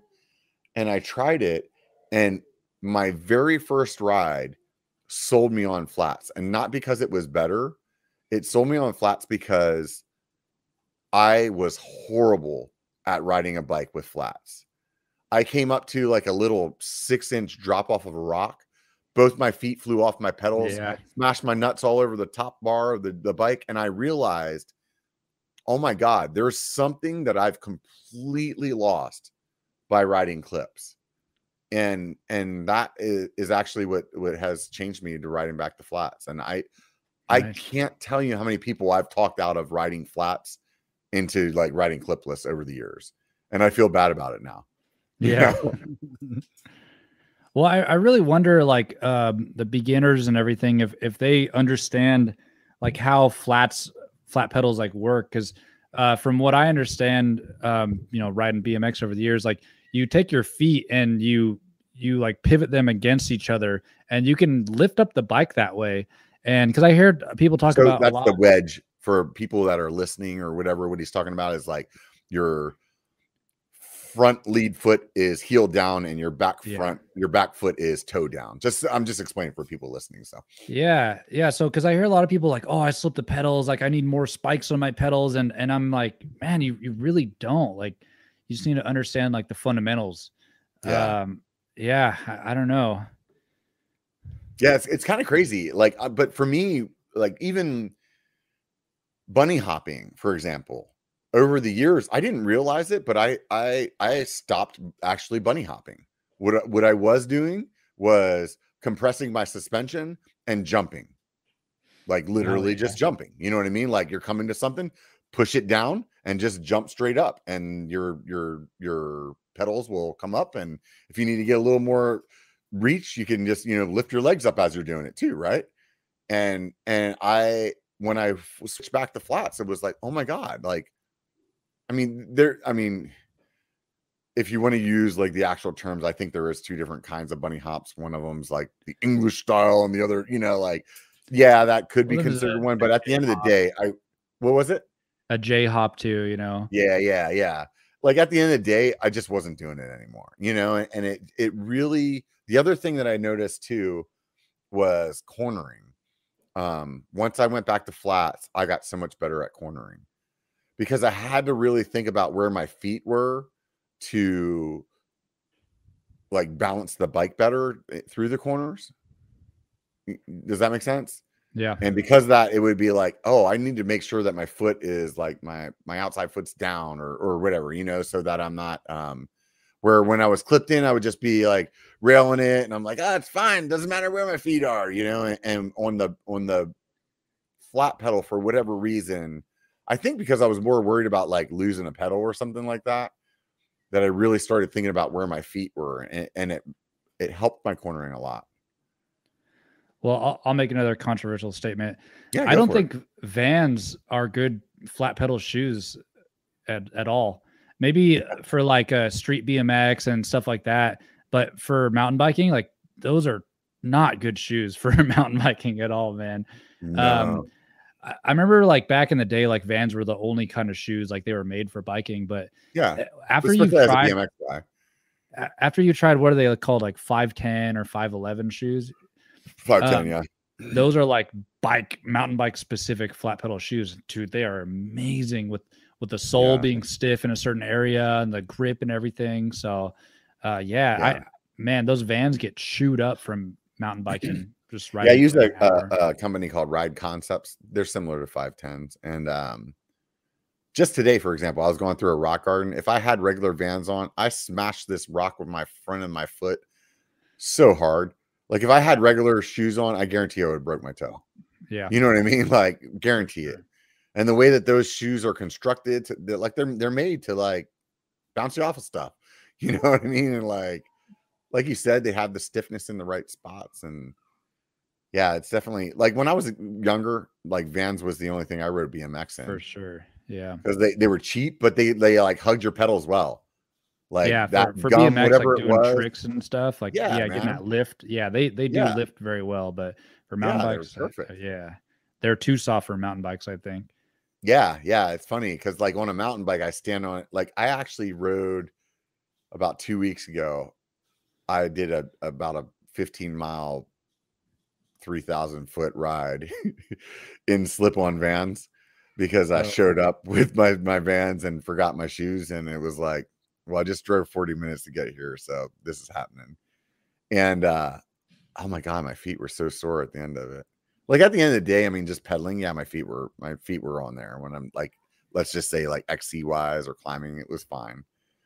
But you definitely noticed it in the more active stuff. Like your arches were more tired. You just felt like that, like it was wearing your foot out,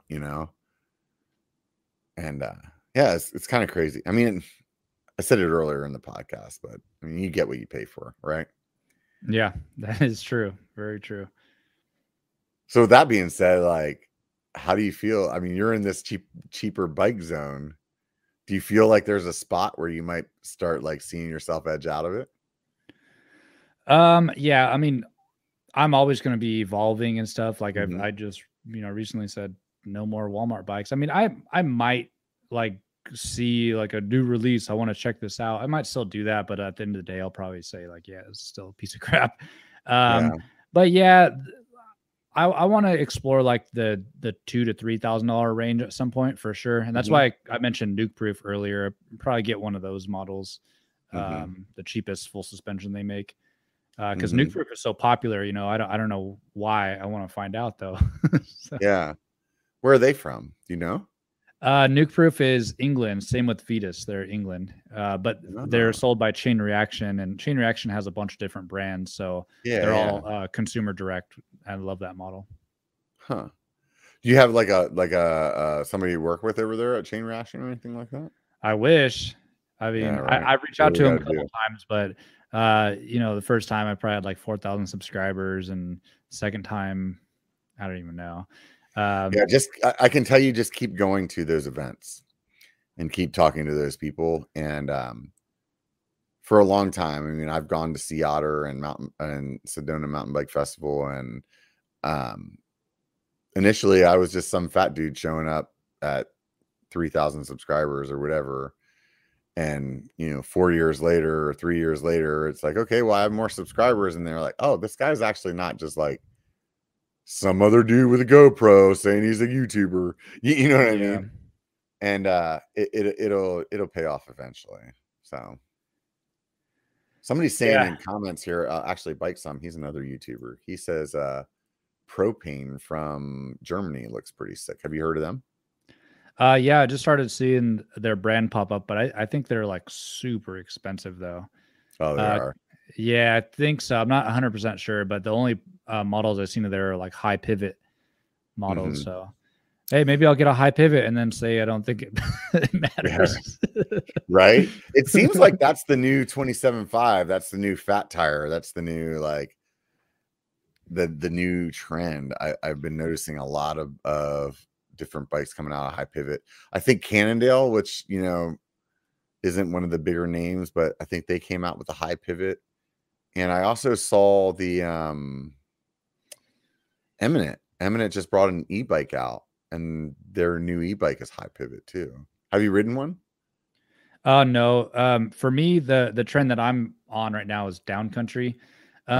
Just because like my friend took me on this like enduro trail in Vegas. It was super crazy. And I decided like, I don't really like enduro because I told him after that ride, like, cause I walked down a lot of scary features, and I told him, I was like, dude, I don't like, my respect for you has gone down because you're riding this like crazy ass enduro trail and you have a family. Like, you slip up once and you're tumbling down that hill like 1,000 feet easily, and you're like, you're screwed up. So yeah, I mean, I like double blacks a little bit, but they're not like my go-to. So enduro, I mean, maybe like you said, in like 5 years once I'm, into it more. But yeah, I want to choose like safety over anything. So I listened to you, and it sounds like me a couple years ago. Like, honestly, like I that's why I feel strongly about what I said. I feel like it's where you're at in your skill set and where you're at in learning mountain biking. And I could be completely wrong. I mean, it could just be who you are, but I just feel like I can really relate with what you're saying, because I've made those comments myself. And I also know like how my views have changed as my skill set's gotten better. Like, there's some spots locally that I used to be like, I'll never ride this. I'll never even try to ride this. It's like just dumb. Like, there's a big fucking cliff right there. You're just gonna fall off and die. Like, what are you trying to like? Who are you trying to impress? That's waterfall for me. I went up to waterfall and I'm like, nah, I'm good. I could walk that. Like, and I have no shame with it. Yeah, like, I know. And I felt that way before. when you come down here, I want to go ride waterfall with you guys and seeing all you guys. Maybe I'll hit. I didn't even know there was a line to the left.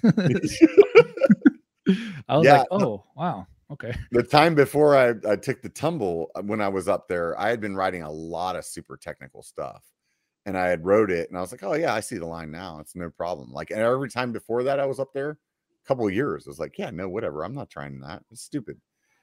And then the last time that I was there when I bailed, yeah, I got a boat full of excuses of why, but at the end of the day, I just didn't do it right, and um but that's the fun of mountain biking, like you have to push yourself a little bit out of your comfort zone, and sometimes when you fall, you actually don't get hurt the way that you think that you would. I would say probably like 90% of the time. Like, the thought in your head of how you're going to get injured from messing this section up is actually not what will happen. Like, there is a possibility that like little like inside voice is right, and that's what happens. Like, yeah, you tumble down, you die, broke your neck, you're quadriplegic, or whatever. There is that possibility, but most of the time it's not.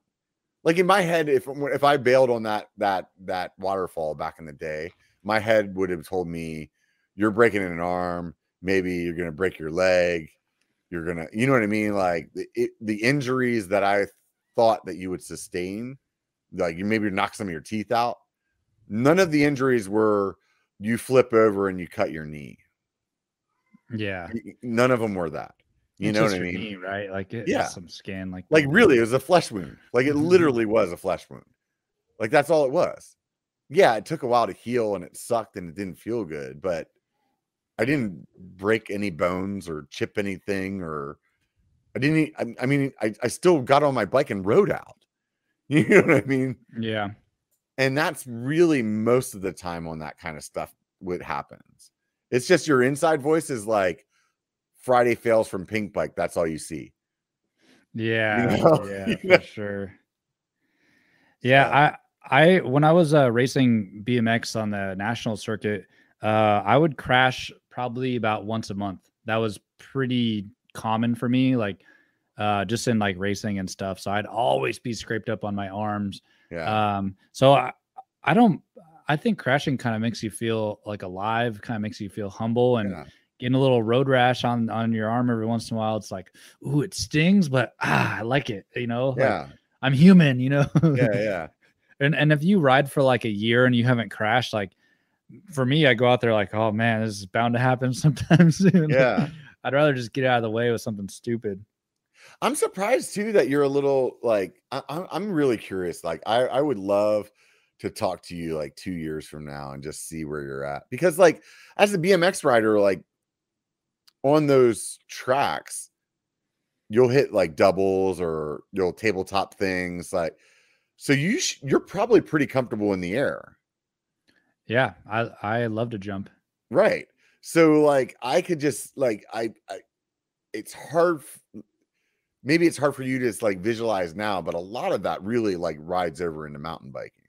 And I think maybe as you get better, you start seeing some things that you see as like not rideable as more like, oh, well, I could like bump jump over that, or I could, and maybe you'll start to really look at things differently.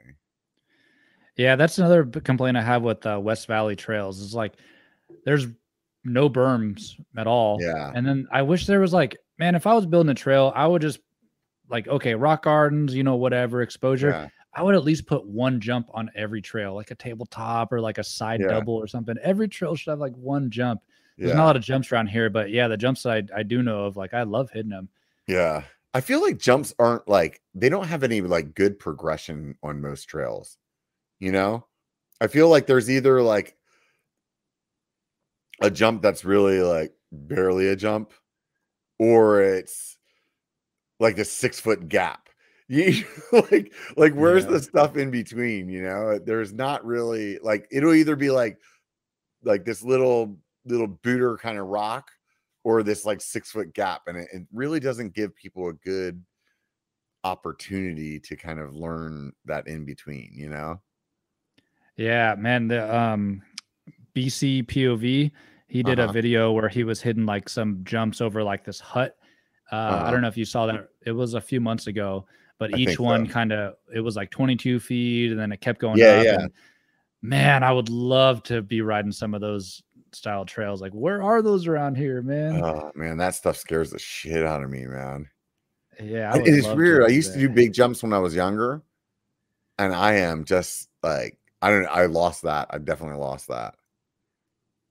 Because I used to do stuff that's so much bigger than I even fathom right now, you know? Yeah. It's weird how I don't know, maybe it's just getting older and yeah, I'm getting older too. Like that's another thing with BMX. One of the reasons I stepped away, there were so many reasons, but I could tell for BMX specifically, it takes so much precision, and I could tell at about 28, I started like losing the precision, just making some dumb mistakes, like your front foot. You're always like, for me, it's the right side. Like I would hit a double and kind of like case a little bit, but then my weight would shift to my back foot and the other side, and then I'd be going like, cockeyed and everything and have to correct it. But I'm like, why did that happen? Like, that's so weird. And it's just because I got a little bit older and I was losing.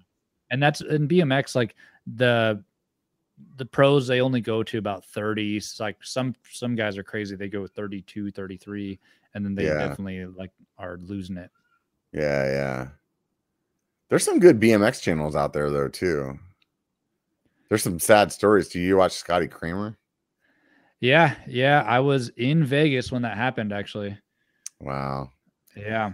That guy was like such a phenomenal rider. I mean, he's still a great guy, and he's like obviously done an amazing job, like still keeping his channel alive and making good content and stuff. But man, that was like any of you guys that are listening and don't haven't watched his channel, you can go check it out. He was a X game kind of BMX guy, and just was out filming, did something wrong, and was in the hospital for months and months and months, having to learn how to walk again and all kinds of stuff.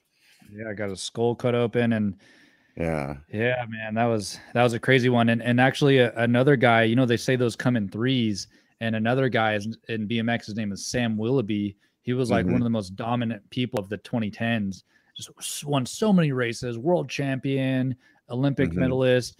And he was just doing a warm up at the Chula Vista BMX track and was just manualing through the rhythm section, and just like freakazoid thing happened where he just like looped out, but instead of like landing on his butt, he landed directly on top of his head. So did like a half of a backflip, landed on his head, and paralyzed, man.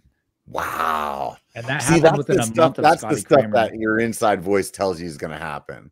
You know what I mean? Yeah, that's another reason I quit BMX. Like man, like I've seen so many people, they either like fizzle out from injuries, or they just leave while they're on top, or they stick around too long and then they just like are just like some nobody. Yeah. But for me, one of the big reasons I quit is the last year I was going good. I had a factory ride and everything, and I was doing good. I aged up to the 20 to 35 expert class, and I raced the biggest race of the year called Grand Nationals, and I won it. So the biggest race of the year, I won it.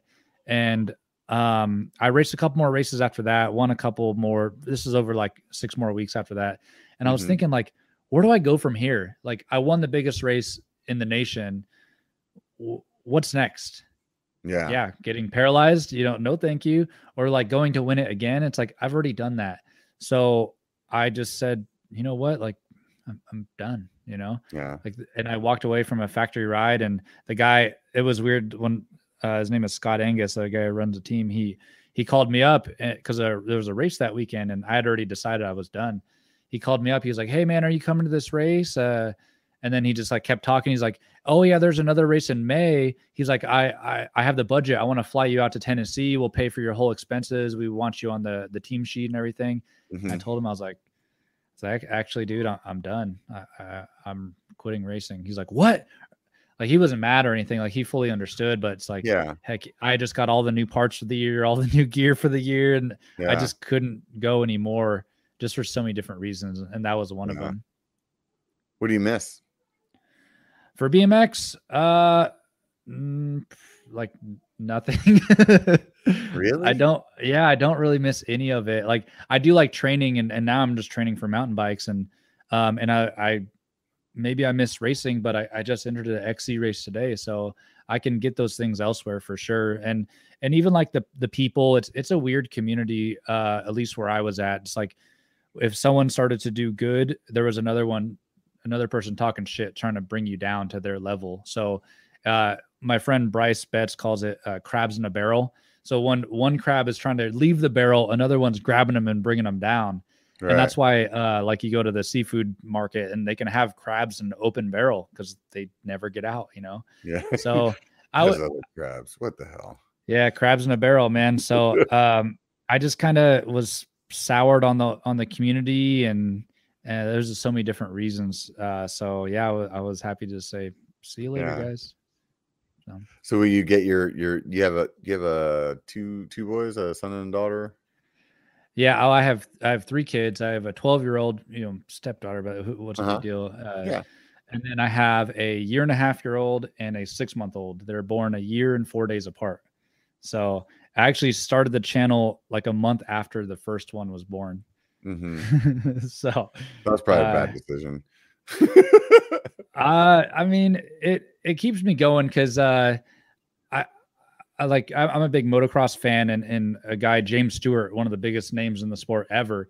Uh-huh. He stepped away from racing and just recently he's like been saying like he said after he was done, he just he didn't know what to do with himself. And I was in the same way.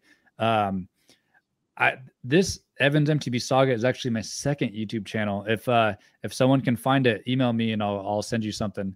So I had a second channel, I won't say what it was. So I was doing that stuff. I made about 10 videos and then I was like, I don't really like that niche. And then the Axum came out and I was like, okay, I'll try that. And it There stuck. you go. So you Yeah. definitely wanted to get. So the reason I asked you about the kids though was, are you going to get your young ones into BMX? All right. Here's a controversial statement again. So if you have young kids, you really, really, really should take them to the BMX track. Like I 100% will take my kids to the BMX track. Hopefully they want to be there and everything, but Yeah. I'll take them there. And it teaches you bike skills. Like if you look at all the best mountain bikers out there, not even mountain bikers, like a lot of extreme sports, like dirt bikes, even like race cars, a lot of them have BMX backgrounds. Like, dude, even Jeff Gordon is a BMXer from way before. Yeah. And Jeremy McGrath, Eli Tomac, they all have BMX backgrounds. So Aaron Gwynn. So it's like, why is that? What do they learn so early on in BMX? And for the bike, they learn bike control and they learn how to jump and turn and then it becomes a natural thing for you. Like I for think you it's a too. hand-eye coordination thing too. It's like making your body do what your brain wants it to do, and Yeah. that's something that it's like learning how to walk, right? But it's like, Yeah. like once you learn that, then you can use that skill a bunch of other places. You can run, you can jump, you know what I'm saying? It's the same thing with a bike. Yeah, for sure. So I just got my son a Strider, and it's funny. He wanted to get on the bike right away after I built it on Christmas Day. He gets on it. He's like all pumped for it. He walks like 10 feet and falls over, and now he doesn't really want to touch the bike. Yeah. But hopefully I'll get him there. But yeah, he took a spill already. Yeah, you just gotta make it fun for him. You know what I mean? With my kids, that's what it was. It took time. My son actually, like, I didn't think he was ever really going to get into it, and then somewhere along the line, he just changed, and now it's like my son's, a man. He's 21 years old now, and when he comes home, he's like, "Dad, let's go mountain biking," and that's pretty rad. Yeah. Yeah, yeah. My Nice. daughter, on the other hand, like I thought that like she was always like not complaining. Like my son was always like, he was the one who was like crying, like, I don't want to do this, like my daughter, like she would just go out and ride. And I was like, oh, okay, she's gonna be into it. And she could give a shit. Like she doesn't ride it at all. Every once in a while she'll do a road ride with us, but yeah, it's just funny how it is. But I think it was always about like just making it fun for them, you know? Yeah.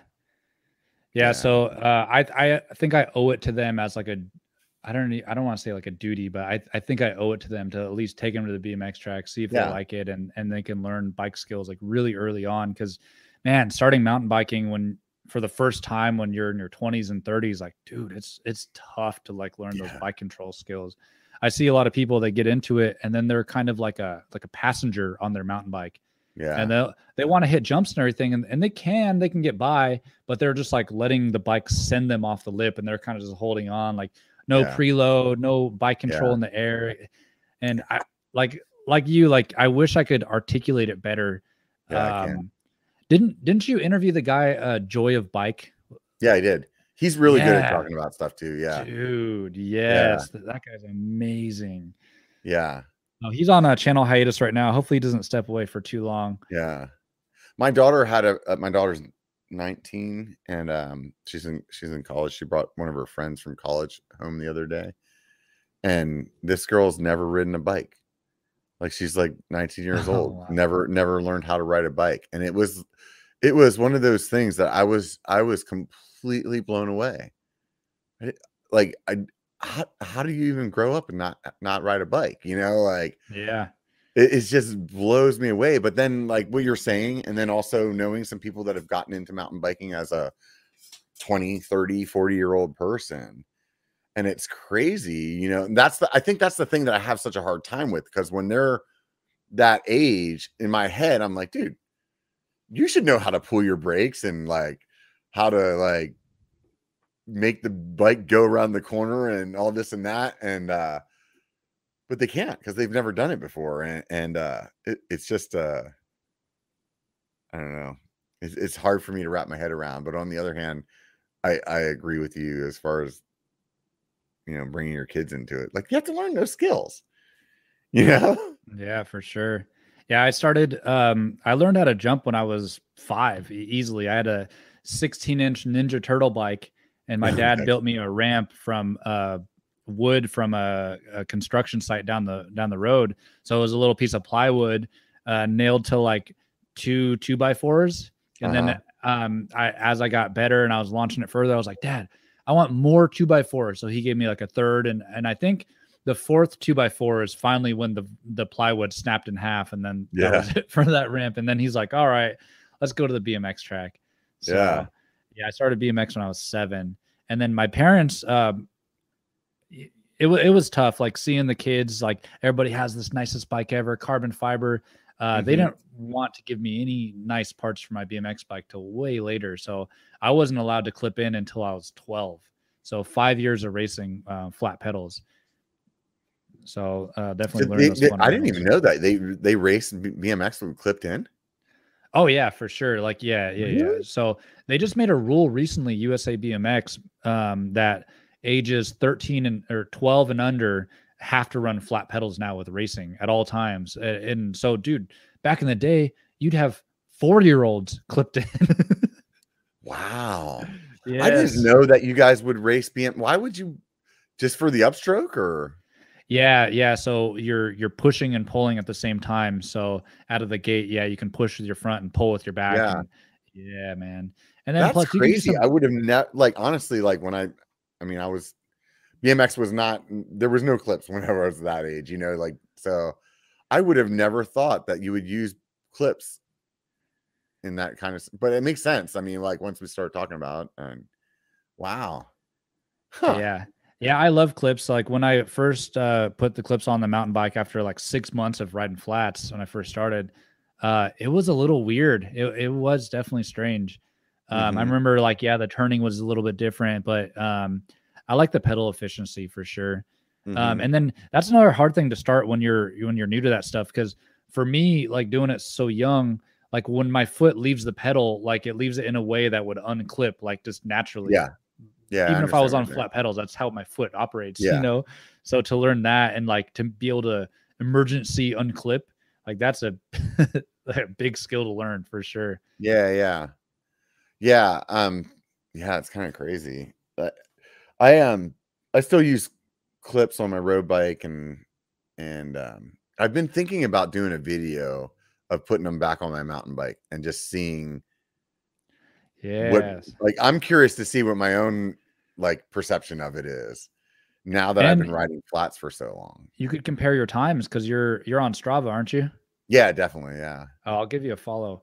I'm on Strava too, everybody. Evans MTB Saga. Check me out. Yeah, definitely. Yeah, check me out. I'm gonna just B1KER, and I think I have the horns kind of hand afterwards because I think there was another biker or something like that. So. Okay.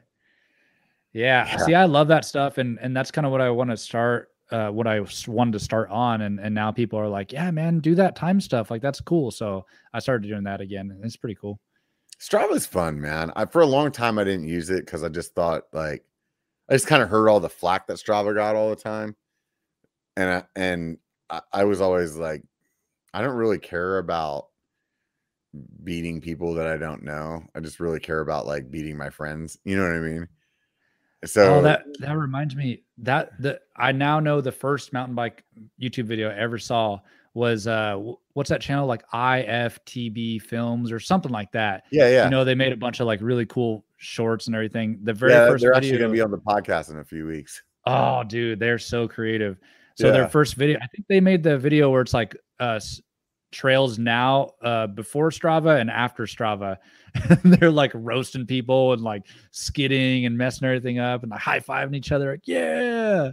And then there's like some, babes at the trail. They're like pedaling past them really fast.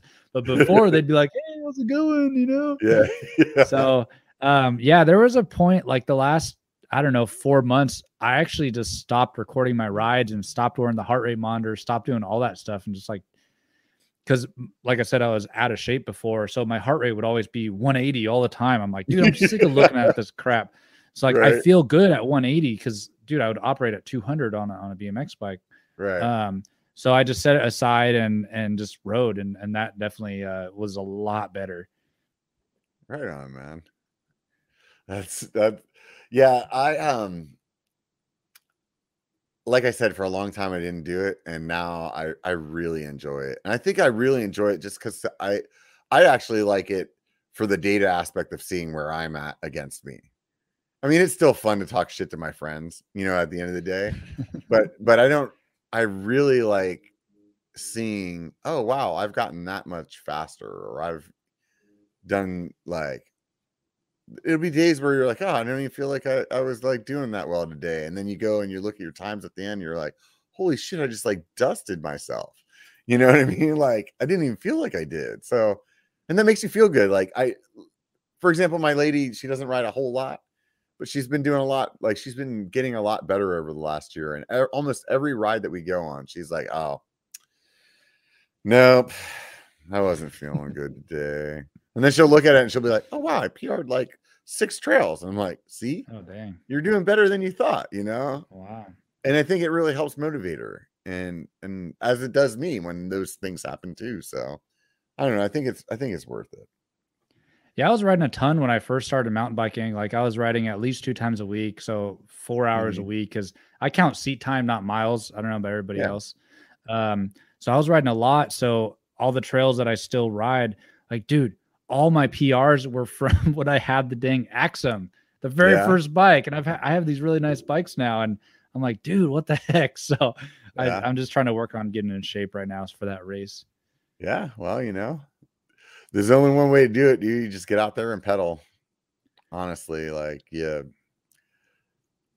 It's easy to think you only have so much time, and then you change your schedule and things that you're doing, and apparently you have more. I mean, you have young kids though, so it's really tough. Like you're in a tough spot, man. Like that's to like balance those things, being a father, being, doing your job and being a content creator and all those things. It's a lot to juggle. So good job though, man. Freaking 20,000 subscribers. You've been doing this how long? A year and a half. Yeah.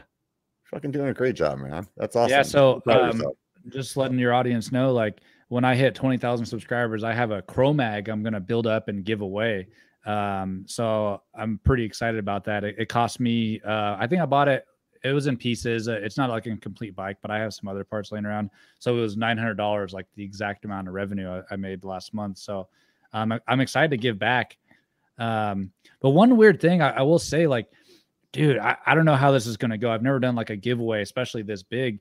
I was looking up rules for a giveaway, and you know, the IRS says a giveaway over $600, you have to give them 1099 or something like that. So you have to like, they say you have to get. I want to stop you right now before you actually incriminate yourself, because there's a thing called a golden parachute. When you don't know, you don't know. Oh yeah. Like, I don't know. I want to do it legit and like put the rules, like do it how I'm supposed to. So I hope people aren't weirded out by that, but I really want to like either get someone started or, you know, probably try to. I don't think you need to give anybody a 1099, dude. Yeah, you don't think that'll come back to bite me or anything? I'm pretty small, so I don't feel like the IRS is like they're gonna come back and be like, you know what, dude? You remember back in 2022 when you gave that bike away? You're going in the clink, dude. Yeah. Well, yeah. Hopefully, yeah. True. Yeah. So okay, you're saying don't make it such a big deal. I'm glad we talked about this then. Yeah. So that's I cool. don't think.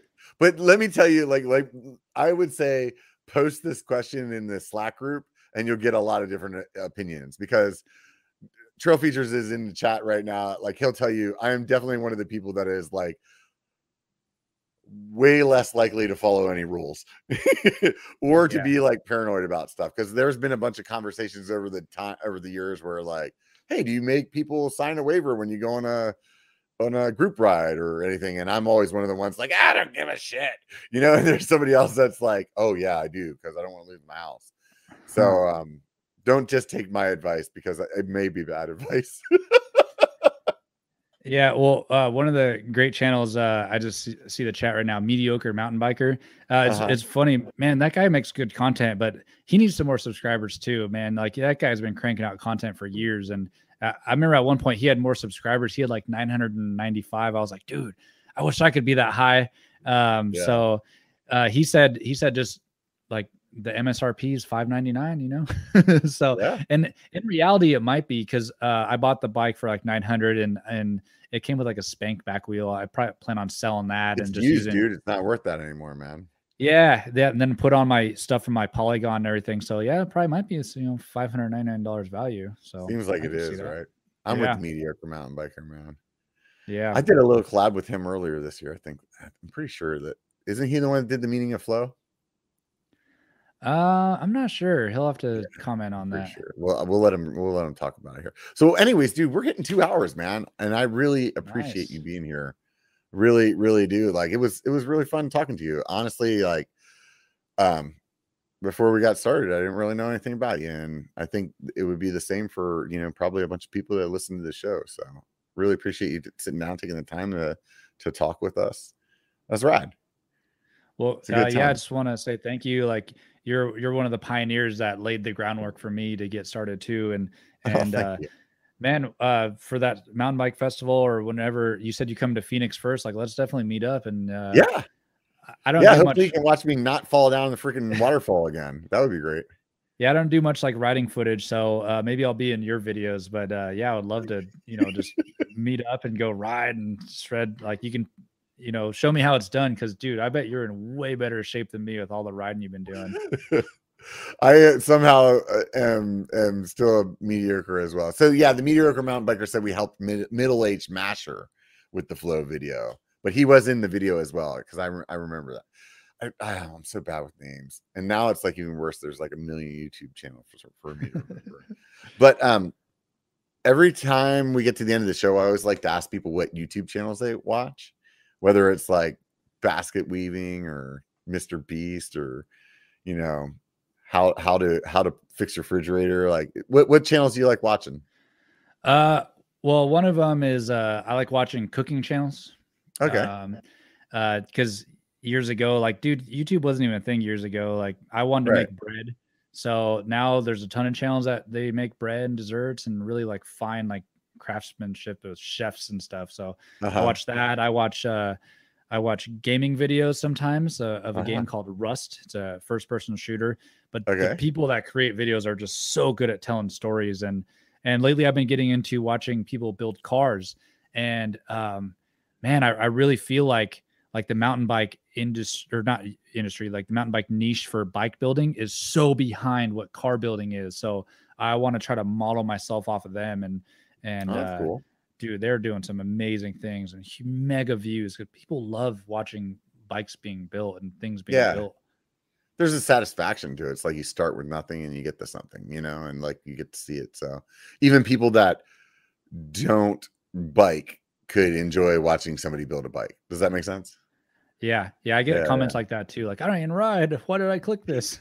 Yeah, right. Yeah, totally. Right on, man. Well, like I said, dude, totally appreciate you taking the time to come out here and chat with me and all the subscribers out there. And those of you guys that have been listening, if you haven't hit the thumbs up, do that. If you haven't hit subscribe for God's sakes. It's only a button. It's right down there in the corner. Just push the button. That's all you got to do. Simple. Right? Isn't it? Yeah. You know, I saw on your video the other day, you said something about like, oh, I had 547,000 views or something like that. And you're like, and 47% of them weren't subscribed. If those people all subscribed, you know, I'd be at like 100,000 or 500,000 people right now. Exactly. Dude, why?